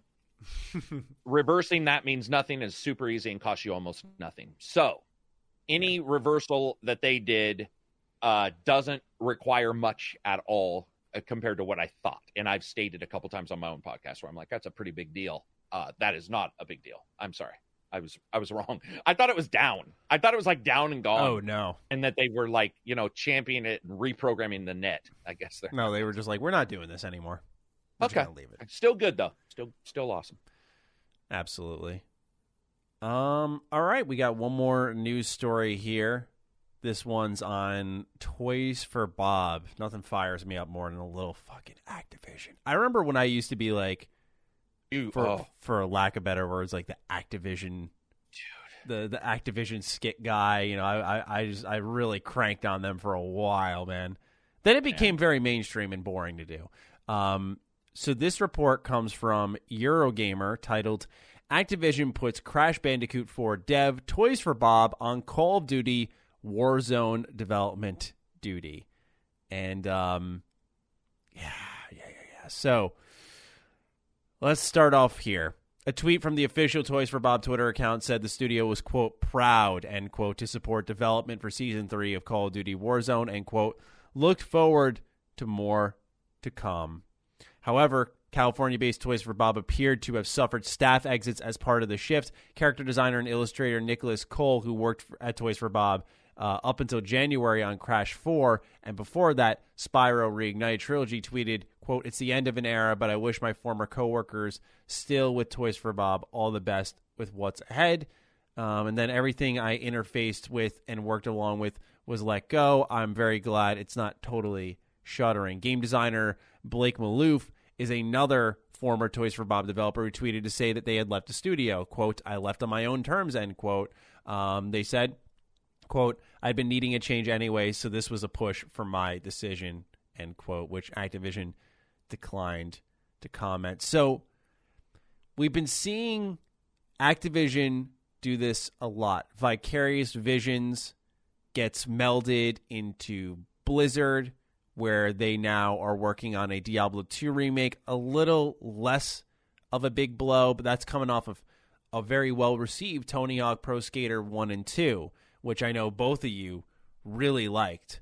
And now we're seeing Toys for Bob, who brought us Crash 4, which did pretty well, but also Spyro. I mean, they brought successful games, and we're seeing almost this Fortnite effect. I always talk about it, so I apologize for sounding redundant, but we're seeing this sort of effect of, what was the epic MOBA, Paragon, where it was fine, it was doing well, but because we saw how well that Fortnite was doing, they shut down Paragon and just said, let's just put everyone in on this. We're not shutting things down here, okay. But what we're seeing here is a moving of staff to Warzone, to Blizzard, where that would be more games as a service-y, subscription-based, outside of Diablo 2 remake. So I got to ask you, gents, where do you lie on this? Last we talked about Activision, it was about the the hilarious kind of firing and handing of gift cards to their staff. Where do we sit now? They do that. Yeah, where they gave the BattleNet gift cards or whatever. Along with 6 months' pay. That's fine. It wasn't that. I think the discussion we had was like they mostly took care of them, but the gift cards were in poor taste. Poor taste. Absolutely. Right. I wish more people would have good taste and say the poor taste thing too. As in explain the whole thing like you just did, and then just say this is awesome, but that other thing was in poor taste, versus clickbait shit where you think that they just were destroyed, and fired and then beat up when they were leaving. I don't know about you guys. I didn't do Crash too much. It was really hard, really nut-crunchingly difficult, this last one. And so I was like, I'm not. And I didn't get a chance to review it. I got the code late. That sucks, but I mean, I don't have anything else to add. They're not being, a lot of them got to stay, which I think is a big net positive, because that's not how it has to happen. And at the very least, I'm happy for that. So, what about you, Dustin?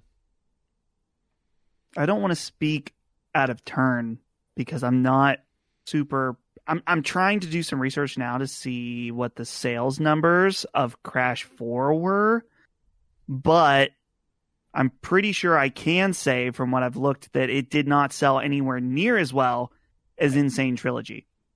Yeah. So I know a lot of people want to be upset with Activision because it's like, oh, they're just focusing on Call of Duty. Call of Duty makes them money. Crash 4 did not make them money. Maybe not did not make... Okay. It probably did make them some money. But Activision, they are beholden to their stockholders who expect them to make as much money for them as possible. That is legally what they're obligated to do. So having that team shift over to Warzone, a huge cash cow, Call of Duty, people buy Call of Duty every year, over and over and over again. So if you're frustrated that we're not getting another Crash game from Toys for Bob, it's because people didn't buy it, and people are buying Call of Duty. It sucks. I think that it sucks to see a really good game like Crash 4 not do well.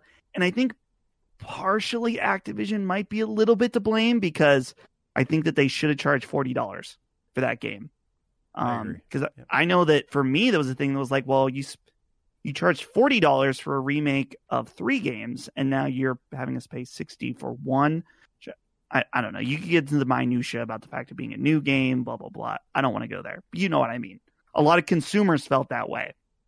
So to me, I just I don't blame Activision.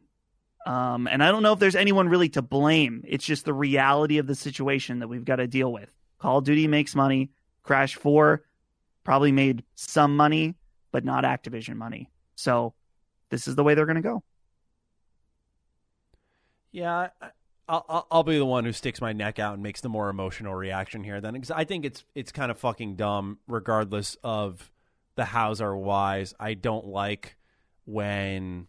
And I want to obviously speak for the company and their desires, but I feel like I wouldn't be a fan of the idea of consolidating what is the revival of a lot of really important franchises where we've seen 3 kind of mega returns, and a lot of people wanted to see another Spyro game come from them because they brought that back too after doing a new Crash game. And to kind of, I just feel, have the rug pulled out from all of that, where now we don't know what's going to happen with any of those series. Like, it was amazing that they all got brought back and did well. I could imagine you could make a fair argument that Insane Trilogy did leagues beyond better than I think anyone anticipated. That sold 10 million plus copies. I think Activision, if they thought it was going to go anywhere close to that, they were their estimations were way off. It was a number one, nostalgia sales, but number 2 is that it was something people were familiar with, and it was at a good price point, like Dustin said. So it was a safe buy-in. And I think, you play with fire and you got burnt. They probably shouldn't have tried to sell it for $60. They went for it though. They did their next gen update. And so I don't know if Toys for Bob should, from outside looking in, just my optics, pay a price because they made a bad business decision, which was selling the game at the wrong price point. And I don't think they should have. And I don't want to say pay the price like it's a negative, because also what Carrick said is they keep their jobs. This is pretty much a guaranteed job because Call of Duty is going to sell every year. And so that's good for the workers there who just want to provide. And for those who are creatives, which I tend to think that way, which is why sometimes I admit like I may not accurately represent how everyone's feeling. I just think it sucks ultimately because a lot of cool IP are kind of getting put to the wayside for one, which is what we saw happen with Fortnite and Paragon. And I just, it's kind of the double-edged sword of things becoming really popular is, you know, Activision should act like a company. But it you know, as a creative, it kind of bugs me. It's like, man, you know, I would love to see another Spyro. I'd love to see another Crash, another Tony Hawk game. And it's like, well, I guess at least we can say we're getting Diablo and it's coming back in the form of a remake. But beyond that, what's next? Is it just more COD? So I will be the one who sticks my neck out and says that. We'll get more Tony Hawk. You'd hope so. No, we will. For sure. Okay. Scoop. For sure. I believe you. Yeah, no, that's not a scoop. That's just Tony Hawk himself has talked about moving forward with the IP. So like there's definitely Tony Hawk stuff being made. But when it comes to Spyro, I just want to answer real quick. When it comes to Crash, the game wasn't amazing and it didn't sell well. At a point you have to go away from being a business and being a patron. And I don't mean Patreon. I'm talking a true art patron. So art, that's how it used to be. Rich people would say, you as an artist, make whatever you want. I am your patron. I'm going to give you money doing this. At some point, that's what we're asking for, because what we're saying is that the output is what we want, but the output isn't being bought. So obviously not enough people want it. And what I'm saying is I agree because I love to create stuff. Some people don't want, but at some point I do have to look at a company and be like, dude, it is what it is. It is what it is. It sucks, but it's like, it is what it is. What are we doing? And additionally, I just got to say, really shitty PR on their part. I got the PR for Crash. I have no clue. It wasn't really lifted up. Ratchet and Clank and Crash constantly get confused by people who don't know Ratchet and Clank and Crash. And I can see people looking at Crash and going, that's a fucking Sega Genesis game compared to Ratchet and Clank. And Ratchet Clank. Yeah. Sorry, I always want to say crank. And some crank. Yeah, well, Ratchet means ugly person too, so I'm always confused by the entire naming convention of that game. Like, she's a Ratchet. Anyway, yeah. I just think that. Sorry, that is what I just think the PR was fairly terrible. And no one, I don't know who's to blame, but I do think the PR was fairly terrible for Crash. I think that the codes came late. Fucking not a lot of people were talking about it, and looker for a mascot game. And I think right now mascot games need to be lookers. That's a really good point. Yep. I want to add in real quick just to clarify before your feisty comments. Probably already wrote a comment, already hit send. So delete your comment. I think you're well argued. Well, I just want to say that, like, I do think it sucks for Toys for Bob. Like, it really sucks. If you worked at that studio and, very talented team, Crash 4, I think I'm a little hotter on it than Carrick in that I thought it was a really beautiful, well-made game.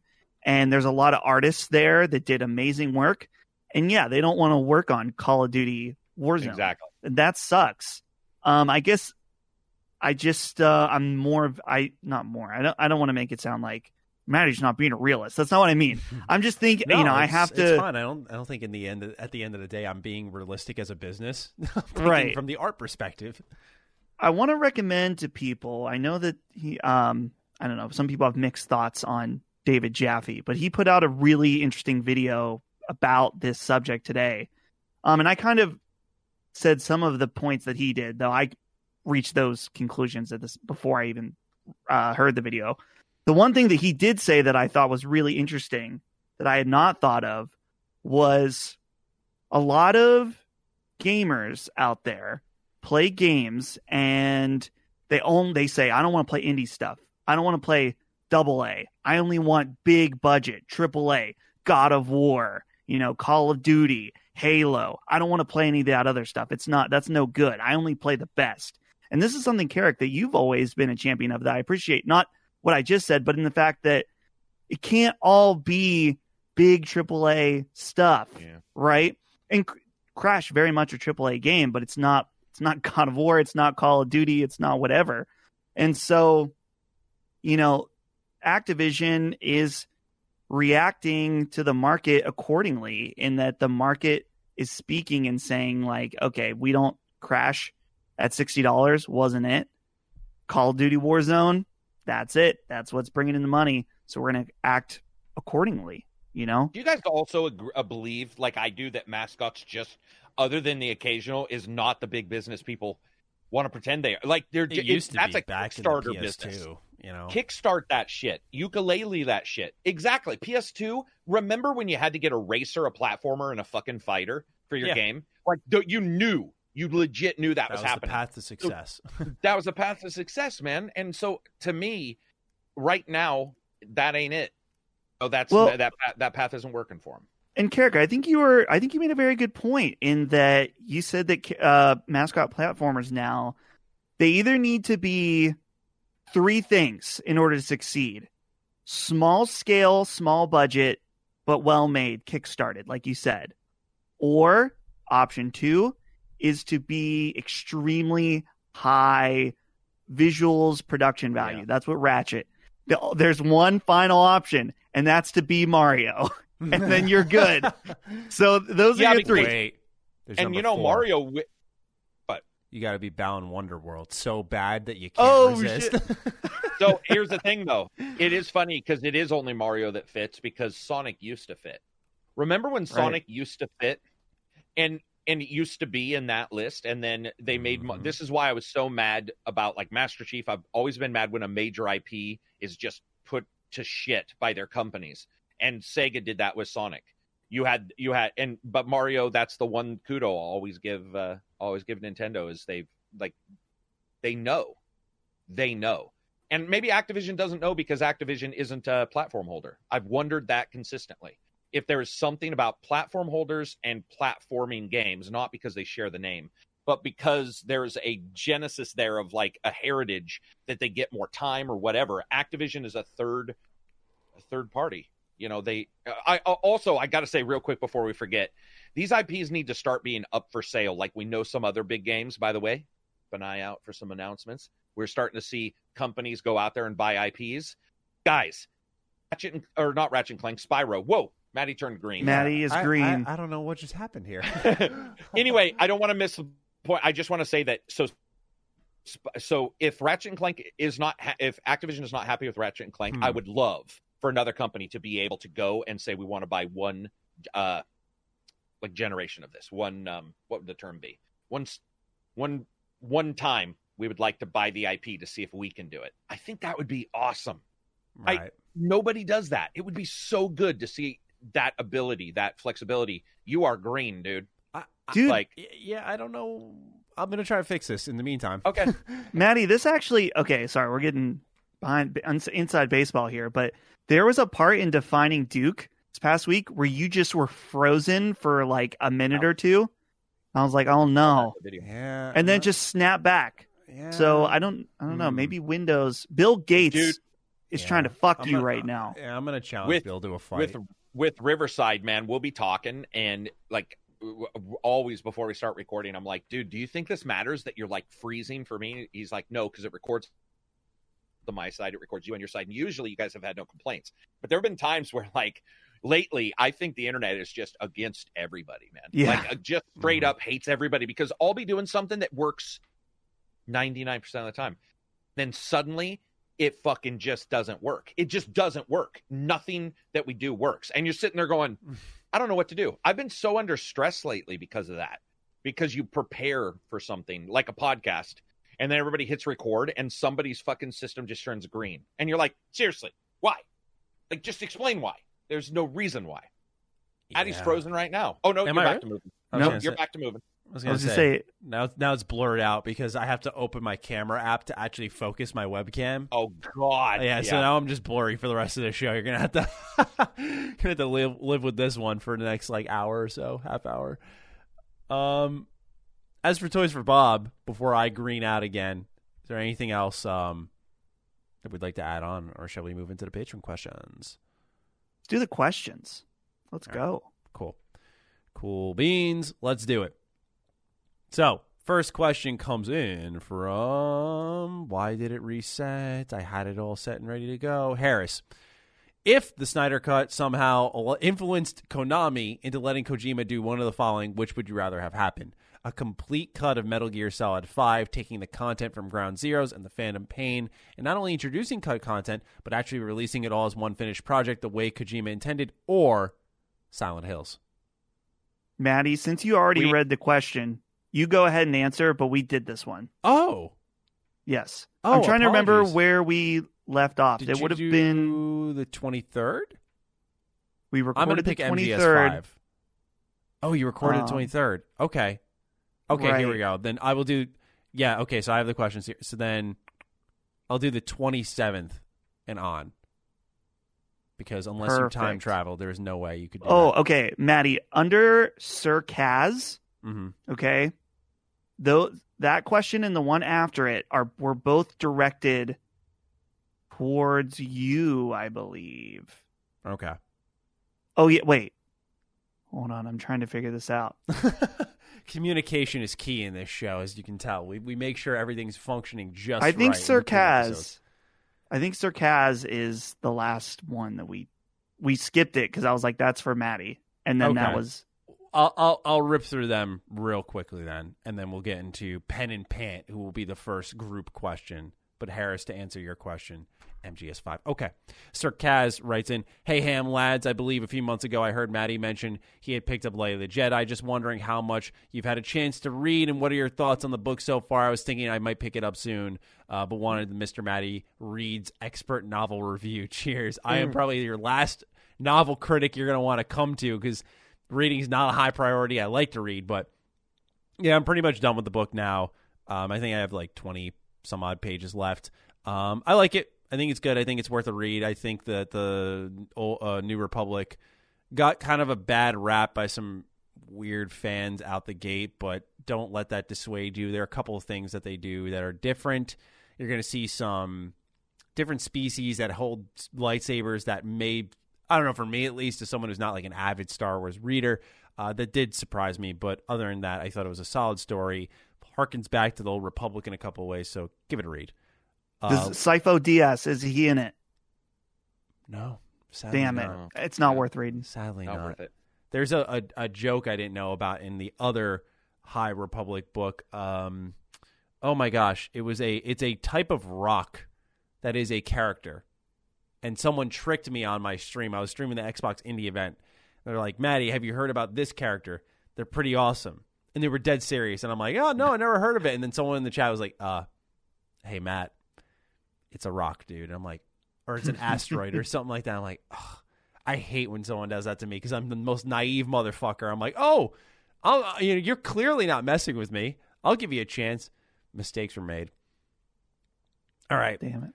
Last Maddie question, and then we'll get into the rest. Lactose the Intolerant 869 writes in, Maddie, I've done it.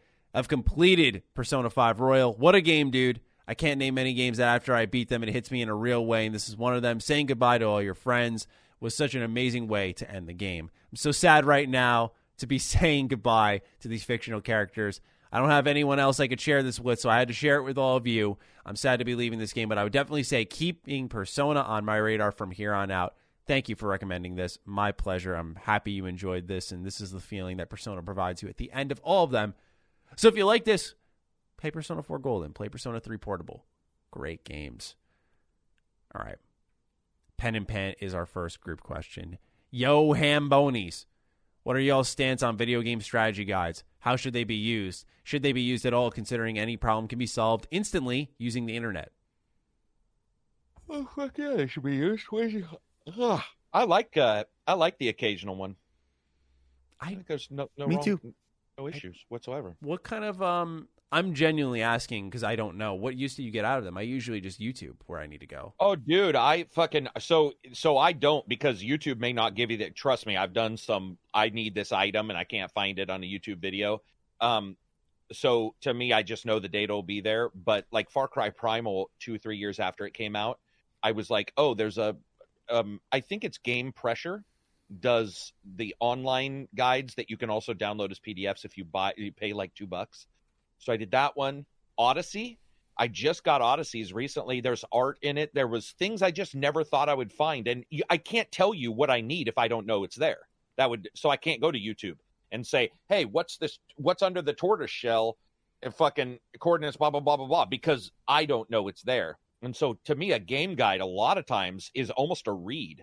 Like, I don't have a bunch. I have like 6. But the idea of being able to sit and read through it and go, oh, shit, this is in this location is actually, to me, is I like the really old sort ones. of highly You know, interesting. to me, they're novel. Prima? I have I have a strategy guide for Mega Man Battle Network 6. I definitely ripped this person off because I got a complete in box and I got the strategy guide with it, and that's hundreds of dollars now because like there's just no complete in box copies of these games available.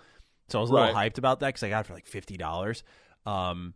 But yeah, that's like the only one I own currently because it just came with it, and it seems like a Dustin said no-brainer. he owns some though, right? Or you just don't see a problem with them? No, I don't see a problem with them. I own like, I have some Kingdom Hearts ones that I bought when I was a kid. Even though I'd already beaten the game, I just wanted to have them. Mm-hmm.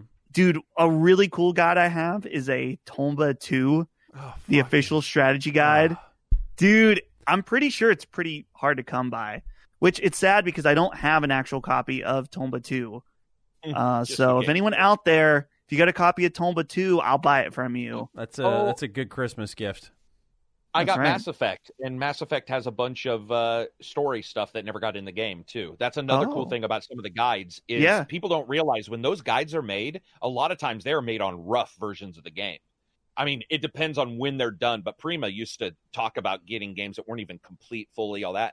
But sometimes they'll have data, and this one had some story stuff. In fact, I think it was Mass Effect 2, where the end battle turned out to be, they originally wanted it to be against the Elusive Man as a giant head flying around. That was the original plan. So it's cool data to have sometimes. I just realized Tomba 2. This is an expensive video game. Wow. So I just bite off you. I don't know if I'd be willing to spend $200. If you want to give me a deal, how about this? Well, I don't want it for free, but I don't want to give you full price. If you want to do me a favor, halfway. How about that? No, I don't care. Whatever. Yeah, unless you just want the disc. Dude, it's expensive, dude. It's so funny because the copy of Tomba 2 I had, I don't know if I've explained this on my podcast. Little background. My mom was very young when she had me, 16. So my uncle is just 4 years older than me. He still has the copy of Tomba 2 that we played. And I said, either never sell it, and if you need the money, I will buy it from you or whatever. So, but I unfortunately don't have my own copy. But okay, back to guides. Here's the thing.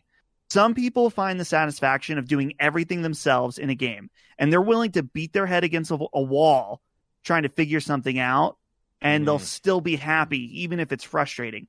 I get to a point where if I'm frustrated and can't figure something out, I just want to move on. Mm-hmm. And there's times where I've like been frustrated and I eventually figure it out, and I'm like, fuck, I should have just looked that up because it would have saved me a lot of time. Not everyone's like that. I've said it out loud. I've actually said those words out loud where I banged my head for too long and then done it and been like, man, I could have looked that up. Because I think you think the longer you do it, Dustin, I think you think the payoff will be better. It never is.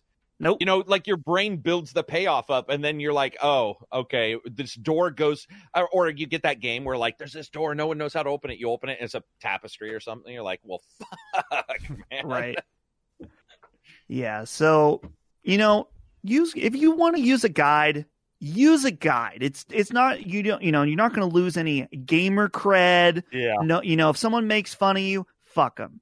Use a guide if you want to use a guide. I'll use a guide for kicking your ass. That's right. We got one more write-in from Lactose the Intolerant, and then we'll get to Sean Mason. This will be a question, but let me share something with you first. My daughter has been so freaking cute because ever since I beat P5R, she's been wanting to listen to the soundtrack on Spotify. By the way, Spotify, sorry, I said that completely wrong. Kudos to you for beating Persona 5 Royal while having a kid. That's an impressive feat. I know people who have no responsibilities and have not beat the game.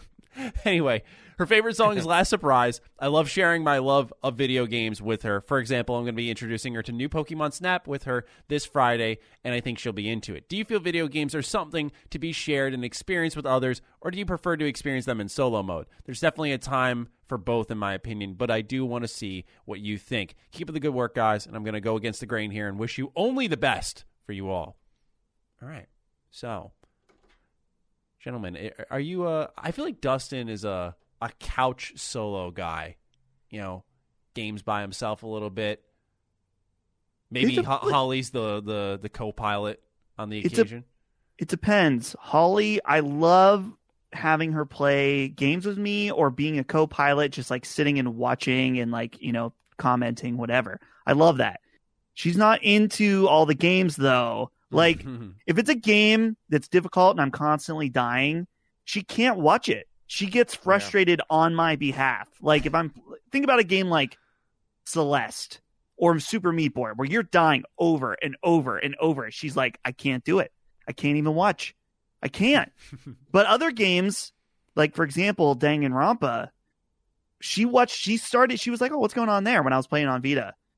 And lo and behold, we played the entire game together with her looking over my shoulder. Wow. On Vita, which that's why we ended up going and buying this little bad boy for Danganronpa 2, because this was before they ported it to, different consoles. So, yeah, sometimes we are extensively play games together, and other times not at all.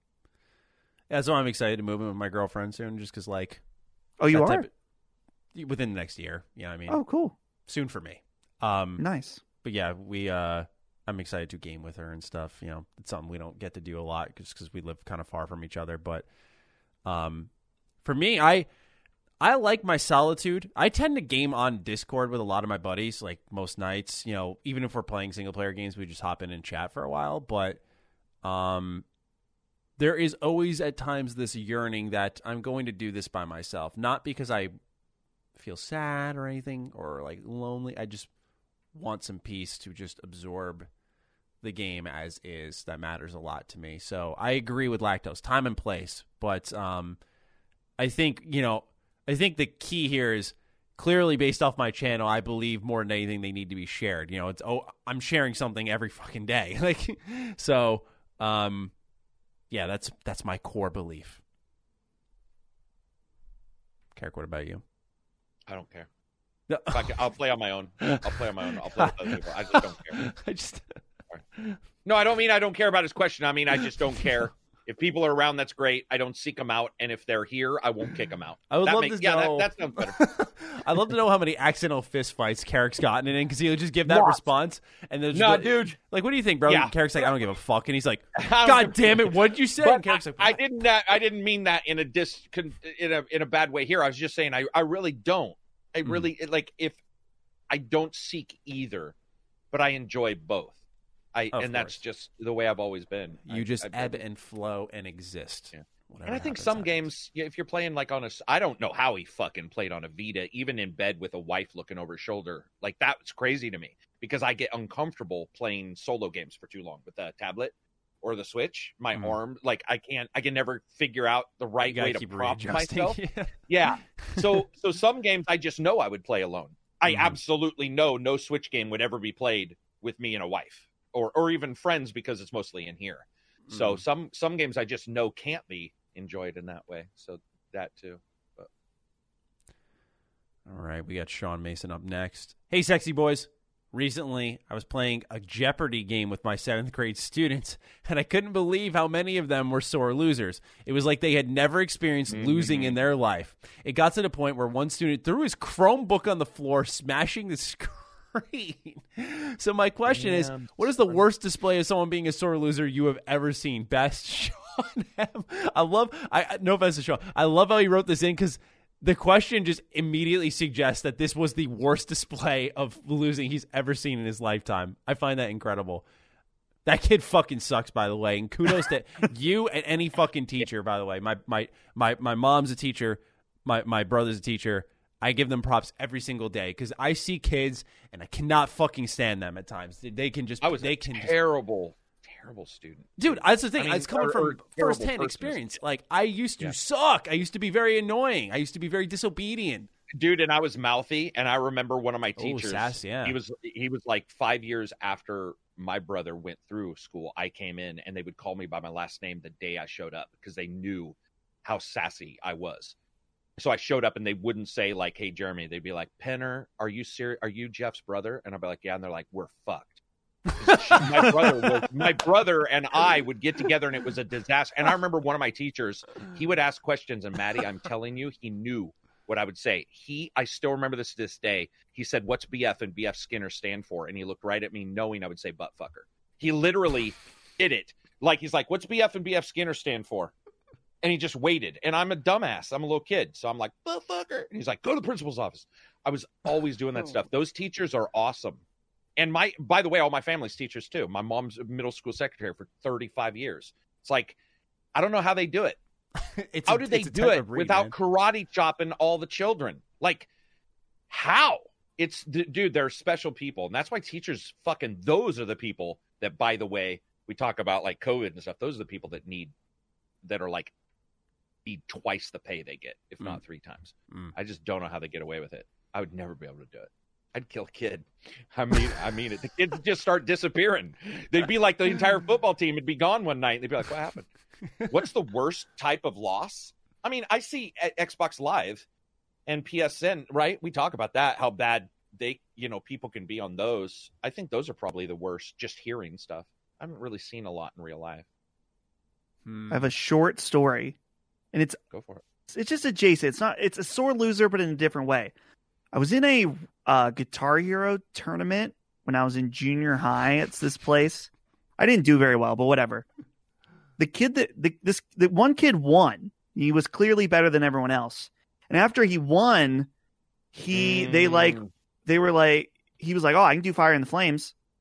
And they're like, "Do you want to do Fire in the Flames in front of everybody?" He's like, "Yeah." And so he started doing Through the Fire and the Flames, and he failed out in front of everybody. He did not say anything. He just like went pause and instantly started trying to do the AV sync, like as if it was the TV's fault that he lost. He didn't say anything. He just instantly started to like do the controller sync, and I was like, "Bro, so you won the tournament and it was fine, but now that you lost and Through the Fire and the Flames, it's the TV's fault." Okay. Yeah, that's a pretty good one. I don't know if I got a good story. I can think of moments I've definitely gloated, like as a joke to get at my friends. We did a turkey bowl, and we took it like incredibly seriously. So we were meeting up, like practicing every week, going over plays. We were talking tons of shit in group chats, and like, we showed up with a level of intensity like you thought we were playing for a fucking Super Bowl. And so like we show up and we dominated them. Like it wasn't even close. Like it was a 40-point spread. And after every touchdown, big completion, we're in their face, we're talking shit. Just riding high the whole time. So I could say that was the worst display of being a sore winner. Sore loser, hard to think of. I feel like I see it a lot. But and I think it's okay to be when you're young. I don't have an issue like that. Throwing a Chromebook down, that's an issue with his parents giving him a fucking Chromebook. I'm sorry. That has nothing to do with the kid in that grade having a fucking Chromebook, at least to me. I think sore losers are pretty normal for children. I'm not, and because I've taught martial arts all my life, and I can tell you there are sore losers in martial arts. It takes a while of losing. It takes certain types of losing to be past that, and some people never will. We see it in UFC all the time when some guy loses and throws a fit. So it still happens as adults. But I think as a kid, if I see a sore loser, I'm not so bothered by it. I would say I'm more like Maddie, where I remember the sore winners. And I'm sure I've been one, and I've seen them, and they're way worse, by the way. I can understand a sore loser all the time. I get it. You lost. it's a sore winner that I can't stand, man. Dude, I'm telling you, I get so mad where I'm like, you won. Walk the fuck away. Yeah. Don't be a bad sport. A bad sport is different than somebody who is a bad loser, because it's a different thing, man. When you walk away, you're still going to be a loser. You see it in UFC a lot. You see it in UFC a lot, but you sometimes also see the bad winner, and you're like, dude, seriously. That's what I meant. Sorry. Yeah, the bad winner. Oh, sorry. You're just like, just move on, man. Just move on, because a bad winner sticks with people for a long fucking time. And I hate it, man. It's nasty. There's a weird feeling when I see a bad sore winner. Yeah. Were you guys shit losers when you were kids? Because I was. I'm sure I was. I got my ass kicked all the time by an older brother. But I mean, if you guys lost, weren't you like, wah! Like, I think most kids are, aren't they? Maybe not. I'm not gloating when I say this. I was always commended as a kid and into my adulthood for having a level head in. Oh, that's cool. Being humble for the most part. I am confident, but like I never really, unless it was, as I mentioned earlier, like intentional, like, we scored a touchdown, I get in one of my close friends' face, like, let's go, that kind of thing. Like, of course, like you're antagonizing them, but it's not like a level of like, I am so socially unaware that I'm acting better than you. It's like with knowledge. So I don't think I've had moments where I've lost. Like I remember when we traveled to Canada and we lost, I was pretty upset about that. But and I had to like take a moment to really handle it myself before I got with the team. And so that was probably like the moment I was most sore as a loser. But outside of that, I feel like I've done a pretty good job. And I think it was more so because the investment, I went up and then over across to Edmonton to play. And it was like, this build up, and we lost. So it sucked. That hurts Steven here. I know I can feel that. We played well, but it's just we just came up short. So you get a little pissed. Vault 101 guys, our next set of questions. Sup, guys? Hope you're having a truly mediocre day. Couple of questions. Maddie, you should definitely do a collab with other YouTubers about E3 predictions like you did a while back. That was so much fun. I actually have a better idea in this, and I can't wait to do it. It involves stamps. I'm very excited about it. I came up with it about a couple months ago. Next, I think this is a Carrot question because I believe he has mentioned cryptocurrencies a few times in the past, but when do you think Dogecoin will reach $1, if ever? Dude, it could. Dude. It could. It's so crazy. Dogecoin is fucking nuts, man. Dude, I'll be rich about it. Yeah. Well, I think a lot of people, I'm certainly not going to ask, but I mean, depending on what they put in and stuff, a lot of people could be rich worth now. You got to sell it as a friend, not professional financial advice. Just bros. Do I throw $100 at this and just walk away? Absolutely. Not necessarily Dogecoin, but CryptoCoin you should know about because the future will be based in some way around crypto. You need to understand it because if you don't, you will be at a direct negative in everything you do if you're not already. Because CryptoCoin isn't just CryptoCoin, it's AI. It's the understanding of currencies across the world. It's understanding how currencies are made that aren't typical cash-based, backed up by gold. Yeah, you should, because I think that knowledge is useful. For example, the knowledge of Bitcoin and stuff has directly caused me to change myself environmentally because Bitcoin is the destroyer of the world. Like environmentally, it is absolute terrible on the earth. So by learning that, by doing CryptoCoin and understanding that, I actually have caused myself to be like, okay, I need to be a little bit more cognizant of this thing and that thing. So it teaches you other stuff. But it teaches you how international currencies work terribly now, how they could work well, in the future. I think everybody should throw a little money in and see how it goes. Even do a fake account. There's multiple places that allow you to do fake money accounts, and you can see how it would work. I don't have a lot of money invested in Doge right now. I was looking right now. I'm actually not doing bad right now. It's hard for me to know my actual profitability because I've bought and sold. Like I've, sold when it's high and then bought again when it's low. I know that. Yeah. As of right now, I've got $304 in equity in Doge, and my total return is, as of right now, $100. So I've made a clean hundo from. Good job. Yeah. The thing about me, though, when it comes to stonks and crypto is I'm not willing to be risky almost at all.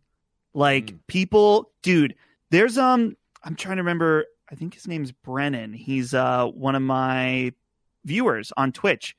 He invested not a ton of money. I think it was around 500 or 600 in Doge. I think I'm trying to remember when it was. Anyway, long story short, he made a shit ton of money to the point that he quit his job and is going back to school and then is going to, better himself, get a new job. He has kids and stuff. Like he made enough that he like paid off debt. He's taking a time off work in order to do this. So shout out. I believe it was Brennan. I don't know if I know how it is when you hear those stories, and that's what gets me interested. Is like that kind of hitting gold moment, right? And it seems like enough people are hitting it where you want to roll the dice. Here's the problem with CryptoCoin: if you're hearing about it, the big part most of the time is already somewhat past. Yeah. Right. So what happens? Yeah. So if you hear about, and this happens to me all the time, you hear about the dark web, you're like, what's that? Well, guess what? If you're reading it on the web, so is the FBI, bitch. So don't go there. Like you're like, because everybody's reading the same data you are. What is good about getting into Dogecoin or something is that you might look at another altcoin, like I do ADA, Cardano, which is incredibly popular. And then you might look at them, and then you can identify your own idea of the next one that might do well and not have to put a ton in because your investment is the money that you would normally have to buy into. So if you now are jumping in with 100, you might only have to jump in with $1. And I'm not joking about that. Dude, I have bought coins that have turned into like dollars when they were in the, 25 cent range. And you can buy a huge number, and now they're like at $15 a piece. And the reason why I'm able to do that is because I study it and look at it and go, okay, what do I think? And I'm certainly no expert. I just know some of the stuff and read it. And I think it's vital, people who are looking at any kind of finances, banking. For example, I do a lot of banking through staking, Cardano, which is staking of it's a long story short, but basically it's almost like investing in the coin. And I've made more money in that than I did in 2 years at US Bank with their percentage rate return. In fact, I've made about 6 years worth of interest on the same amount of money. So there's ways to make money that is, as Dustin said, very unrisky, which is what, by the way, you should be doing. If you want to risk, don't come to us and ask. Risk on your fucking own, right? Like I'm not, I've never. We're not liable. Well, dude, that's the thing. It doesn't even matter. I don't even want it on my brain. I don't want it on my brain that I've ever told somebody it's a good plan. I just don't. That's one thing that I've said in my Twitch streams where I've talked about crypto and stocks. I don't know very much, but here's what I do know. Robinhood and crypto, you can make informed decisions. It's still gambling. It's basically gambling. Yeah. Actual investing, like getting a Roth IRA or something like that, that's actual like good investing, putting $50 a month into something like that.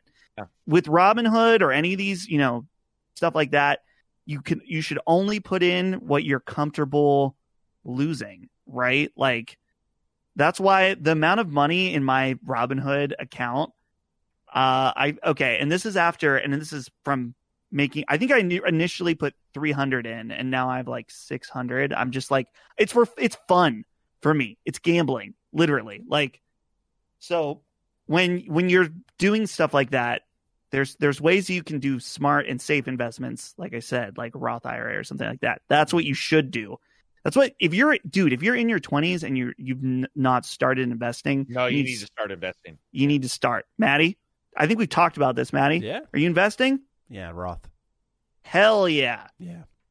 I do that. Acorns. I don't website. mind. Awesome. I don't mind trying to get a little risky, not big risky, but I don't mind trying to get a little risky. But I always end up saying, like, why wouldn't I just take the safe avenue and just, keep doing that over time?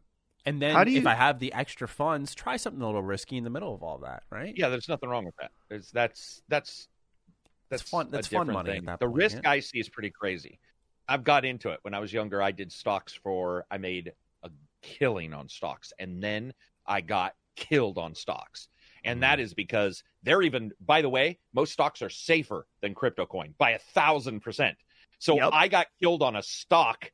You can certainly bet your ass you can get killed on. By the way, I sold over 1,000 Bitcoin at one time when it was like 50 cents.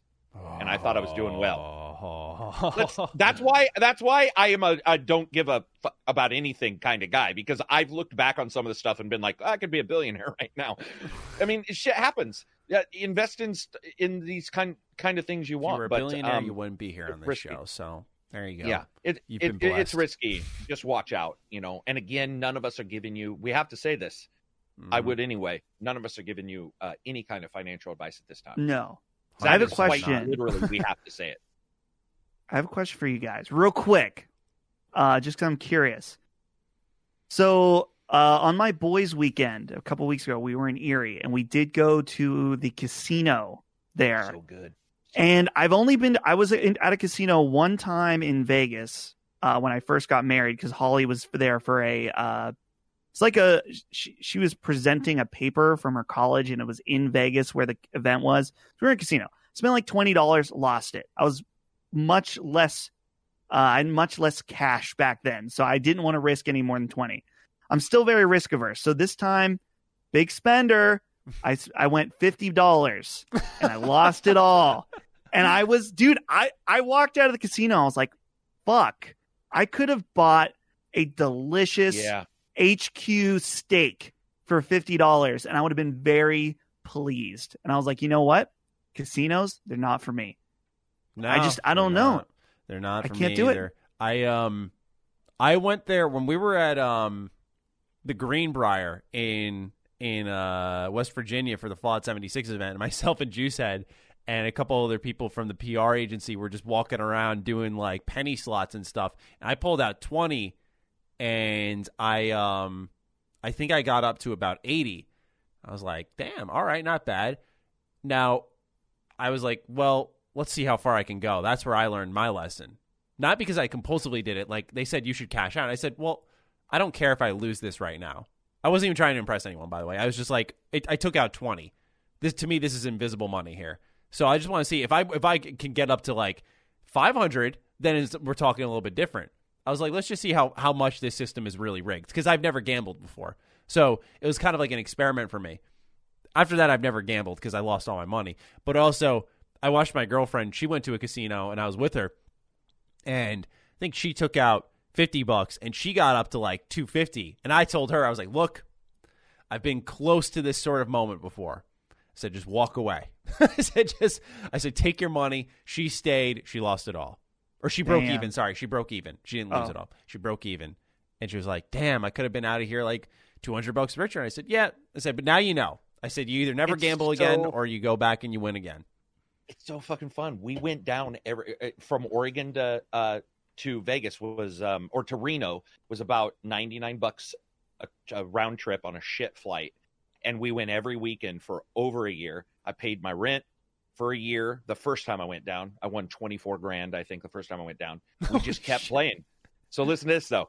I learned how to gamble from fucking Caesar's Palace Sega Genesis. That is quite literally how I learned how to gamble. Wow. That is not a joke. I broke the game. I got the 999. My friend Roger's like, how'd you do that?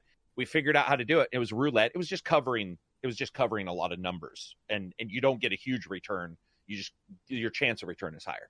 So we played and played and played. And I got to tell you, man, there's nothing. It does not matter how good it feels when you win.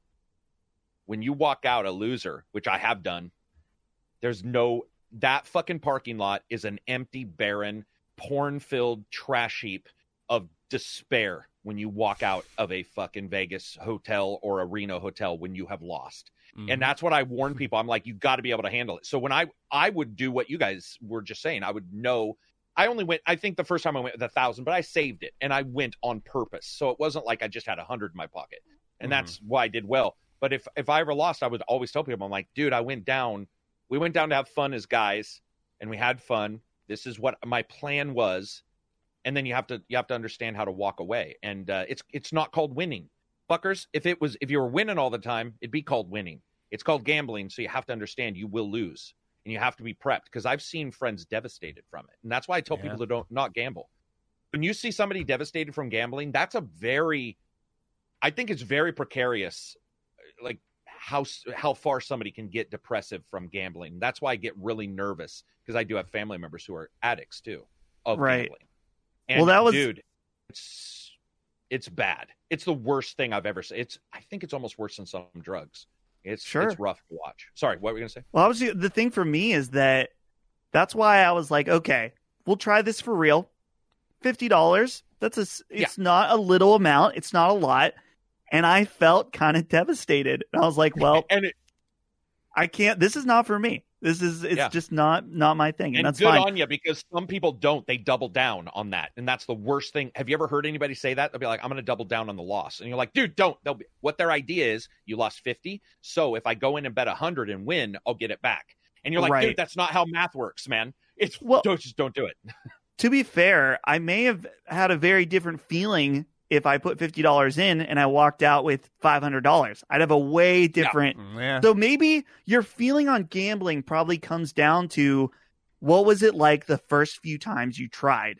Were you successful or you not? I'm absolutely sure it does. Yeah. Because I am like 0 for 3 of the 3 times I've gambled, and they've never been very much money. But see, it's funny because I think I got eased into it, because we had a tradition with my Mimi. Every Christmas, she would just get us scratch-offs at like $20 of scratch-offs. Oh, my God. My grandma, too. So yeah, you just rifle throw them. You're like, oh, I won. Yeah. Cool. If you didn't, you're like, oh, whatever. I didn't buy them. No offense to my Mimi, but like I didn't buy them. So it was like, hey, if I win, we're winning big no matter what, even if it's $5. Right.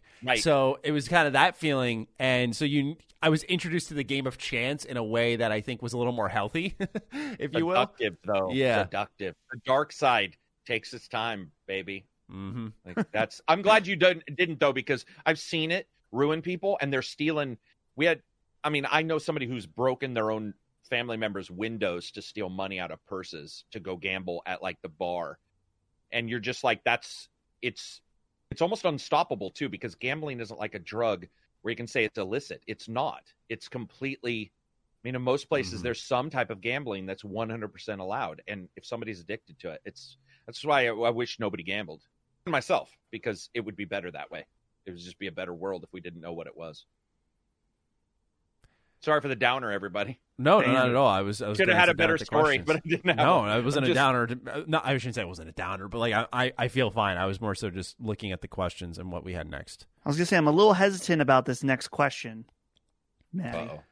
J Lopez 7331 writes in, quick question, dudes. Mass Effect Legendary Edition or Resident Evil Village. I've played Mass Effect 2 and 3, but not 1, and I've played a handful of Resident Evil games.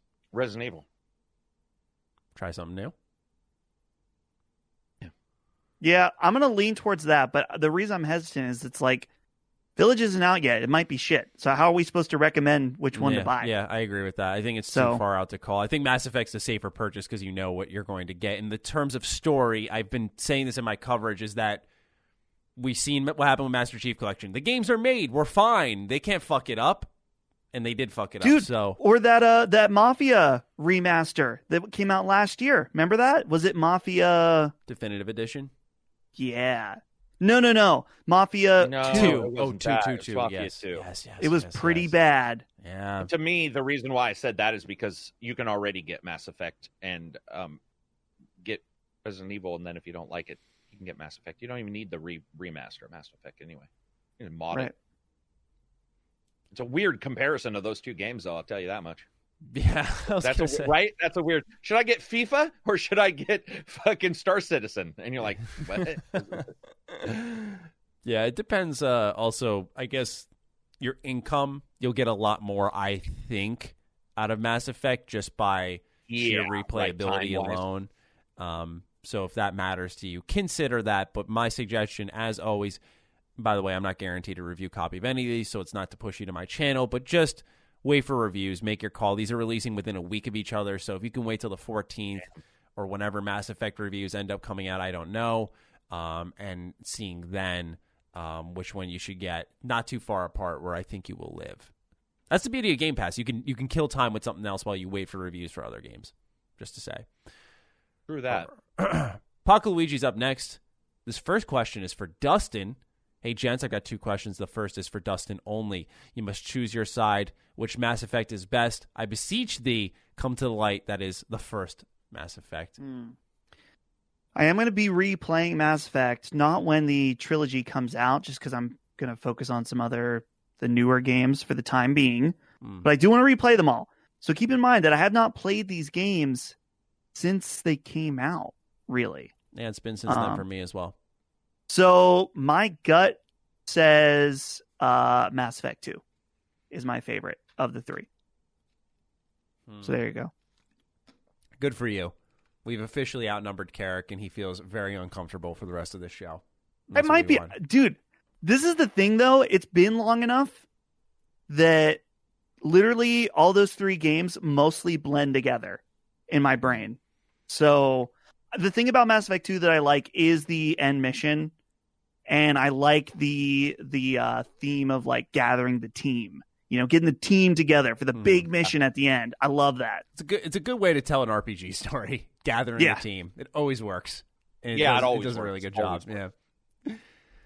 Second question from Paco Luigi. Any commentary each of you would like to provide on the future of esports? Recently, the Olympic Games have added categories along this vein, and overall, various professional esport leagues seem to be taking off. What do you predict to be the next chapter or focus of esports? Cheers, Paco.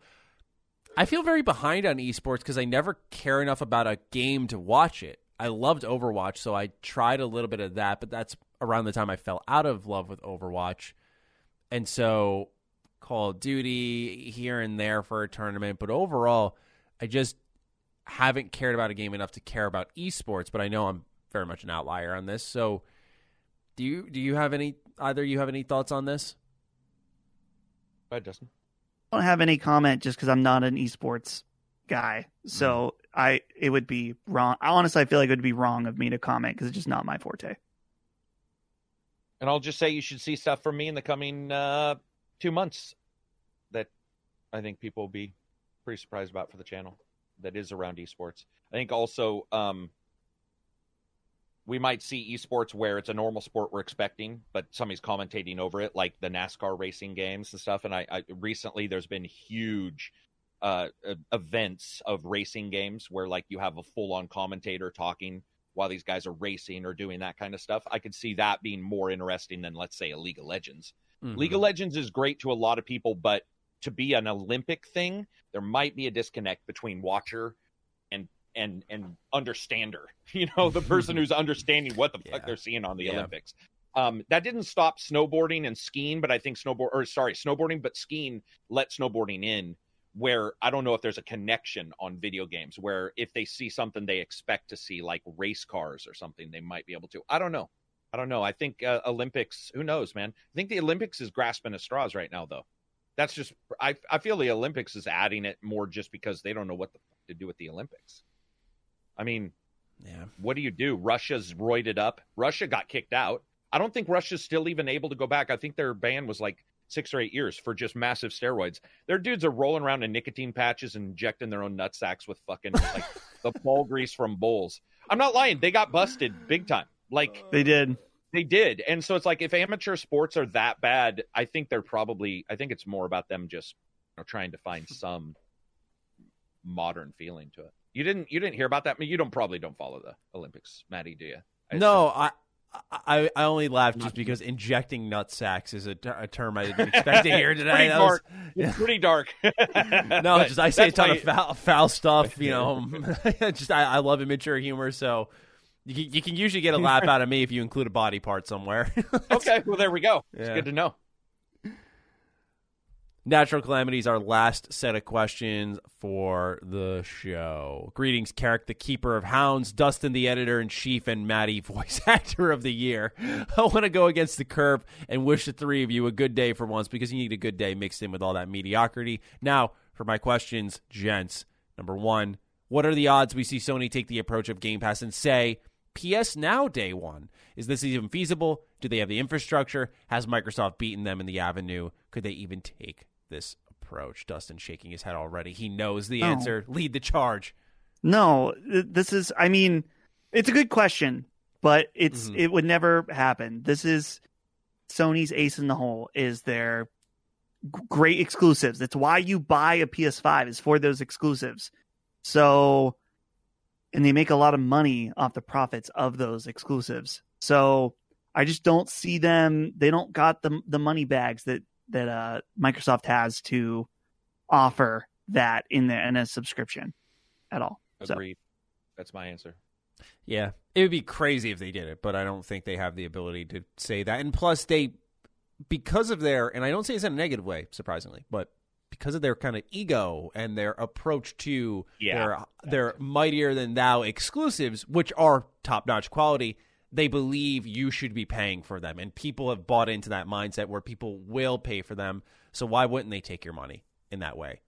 And, Microsoft can afford to shortchange themselves a little bit, but their plan's different. And people need to understand that, like, companies don't need to copy each other. Like, I'm curious to see whatever PlayStation does for a Game Pass competitor, but I kind of like how Microsoft does have Game Pass and PlayStation does have these good exclusives that I will go and pay for. I think that's more exciting than what people are suggesting, which is like PlayStation doing their own Game Pass, which I think the PS Now selection isn't as bad nowadays, but my buddy's been streaming like the Sly Cooper collection, which is awesome to see. But other than that, it's just like, I kind of like how each of them are doing their own separate thing very well. Next question, last question. Do you see a future where every new AAA game on Xbox is day one Game Pass and buying big releases is just a thing of the past on Xbox, making the only expense really the hardware and third-party games? And if they take this approach, how long do you think they could sustain it? It's already happening. It is already for sure a thing. That's actually what Microsoft has already stated, because I thought he was meaning all games, and he said third party would be separate. Oh, yeah, I was going to say, there's never a reality where all third party games, but he made that distinction. So yeah, he did make the distinction. Unless so I don't there know. was a misunderstanding on his behalf, I should specify I think there was. what third party is. Oh, true. Yeah, maybe if he thinks third party, or that's the question, I don't think any of us would ever state that that'll always happen. Yeah, unless Microsoft.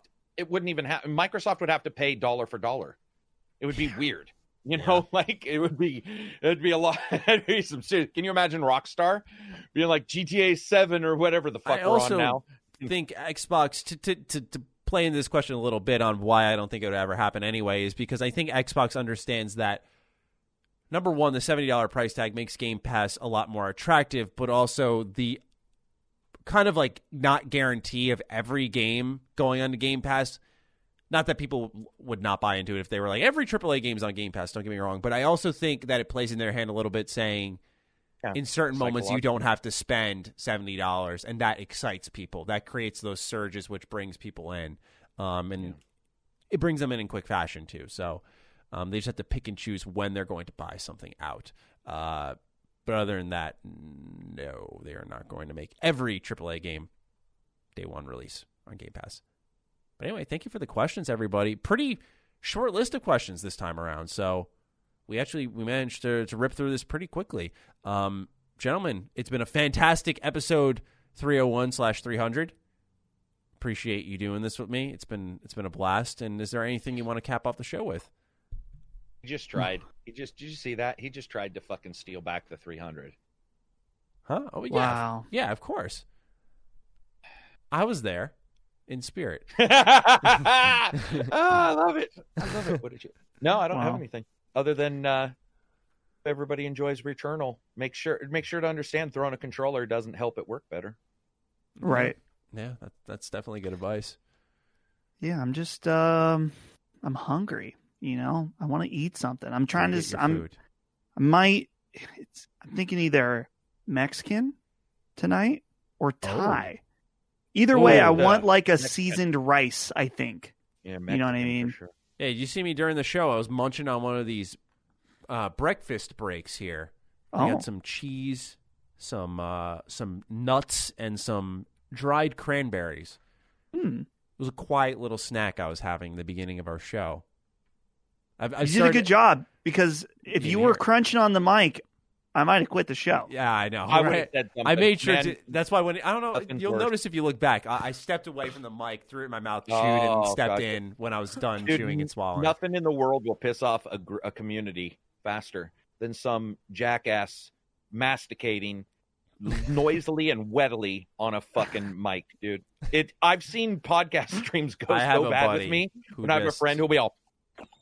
Yeah. So anyway, I have a buddy who just smacks his gums with any food he fucking has, man, and it is egregious. He drinks loud. He chews every time. We're like, bro, shut the fuck up. I like Every the time. idea of a person drinking loud. Now, because I'll joke and sip really loud when my wife's here. I'll be like, but how do you drink loud? Like, do you mean like he makes the sound when he swallowing, swallows? like the gulping. It's like the, God. I don't want to make the Yeah. noise for the sake of the audience, but you know what I'm talking Yeah. about, like that hard swallow every time. Oh, man. And sometimes they'll do it, of course, to antagonize us, but sometimes Right. he just does it, and we're like, bro, what are you doing? He's like, what? What, I'm drinking, man. It's like, no, you're fucking not. You're inhaling the whole bottle. That's not drinking. Wow. That's a bad friend. I'm just joking if you're watching. You're not wrong. Anyway, nope, don't got anything. Hashtag, no, I don't want to say that.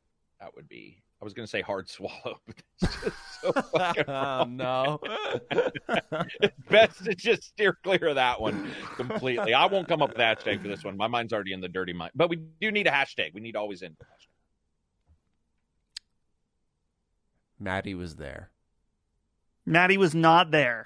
We'll let the audience Oh decide, my one or God. the other. Okay, there we go. That's exactly right. You vote. If you feel Maddie should get anything from that, Maddie was there. And if you agree with us, the people who are right, and that he wasn't, you do Maddie was not there. I can roll with Perfect. that. I'll put the trust in the audience's hands. All right. All right. We hope you all enjoyed this episode of the Ham Radio Podcast, and we'll see you all next week for episode 301, 302. We'll decide when we get there. Wow. Okay, peace out. See ya. out.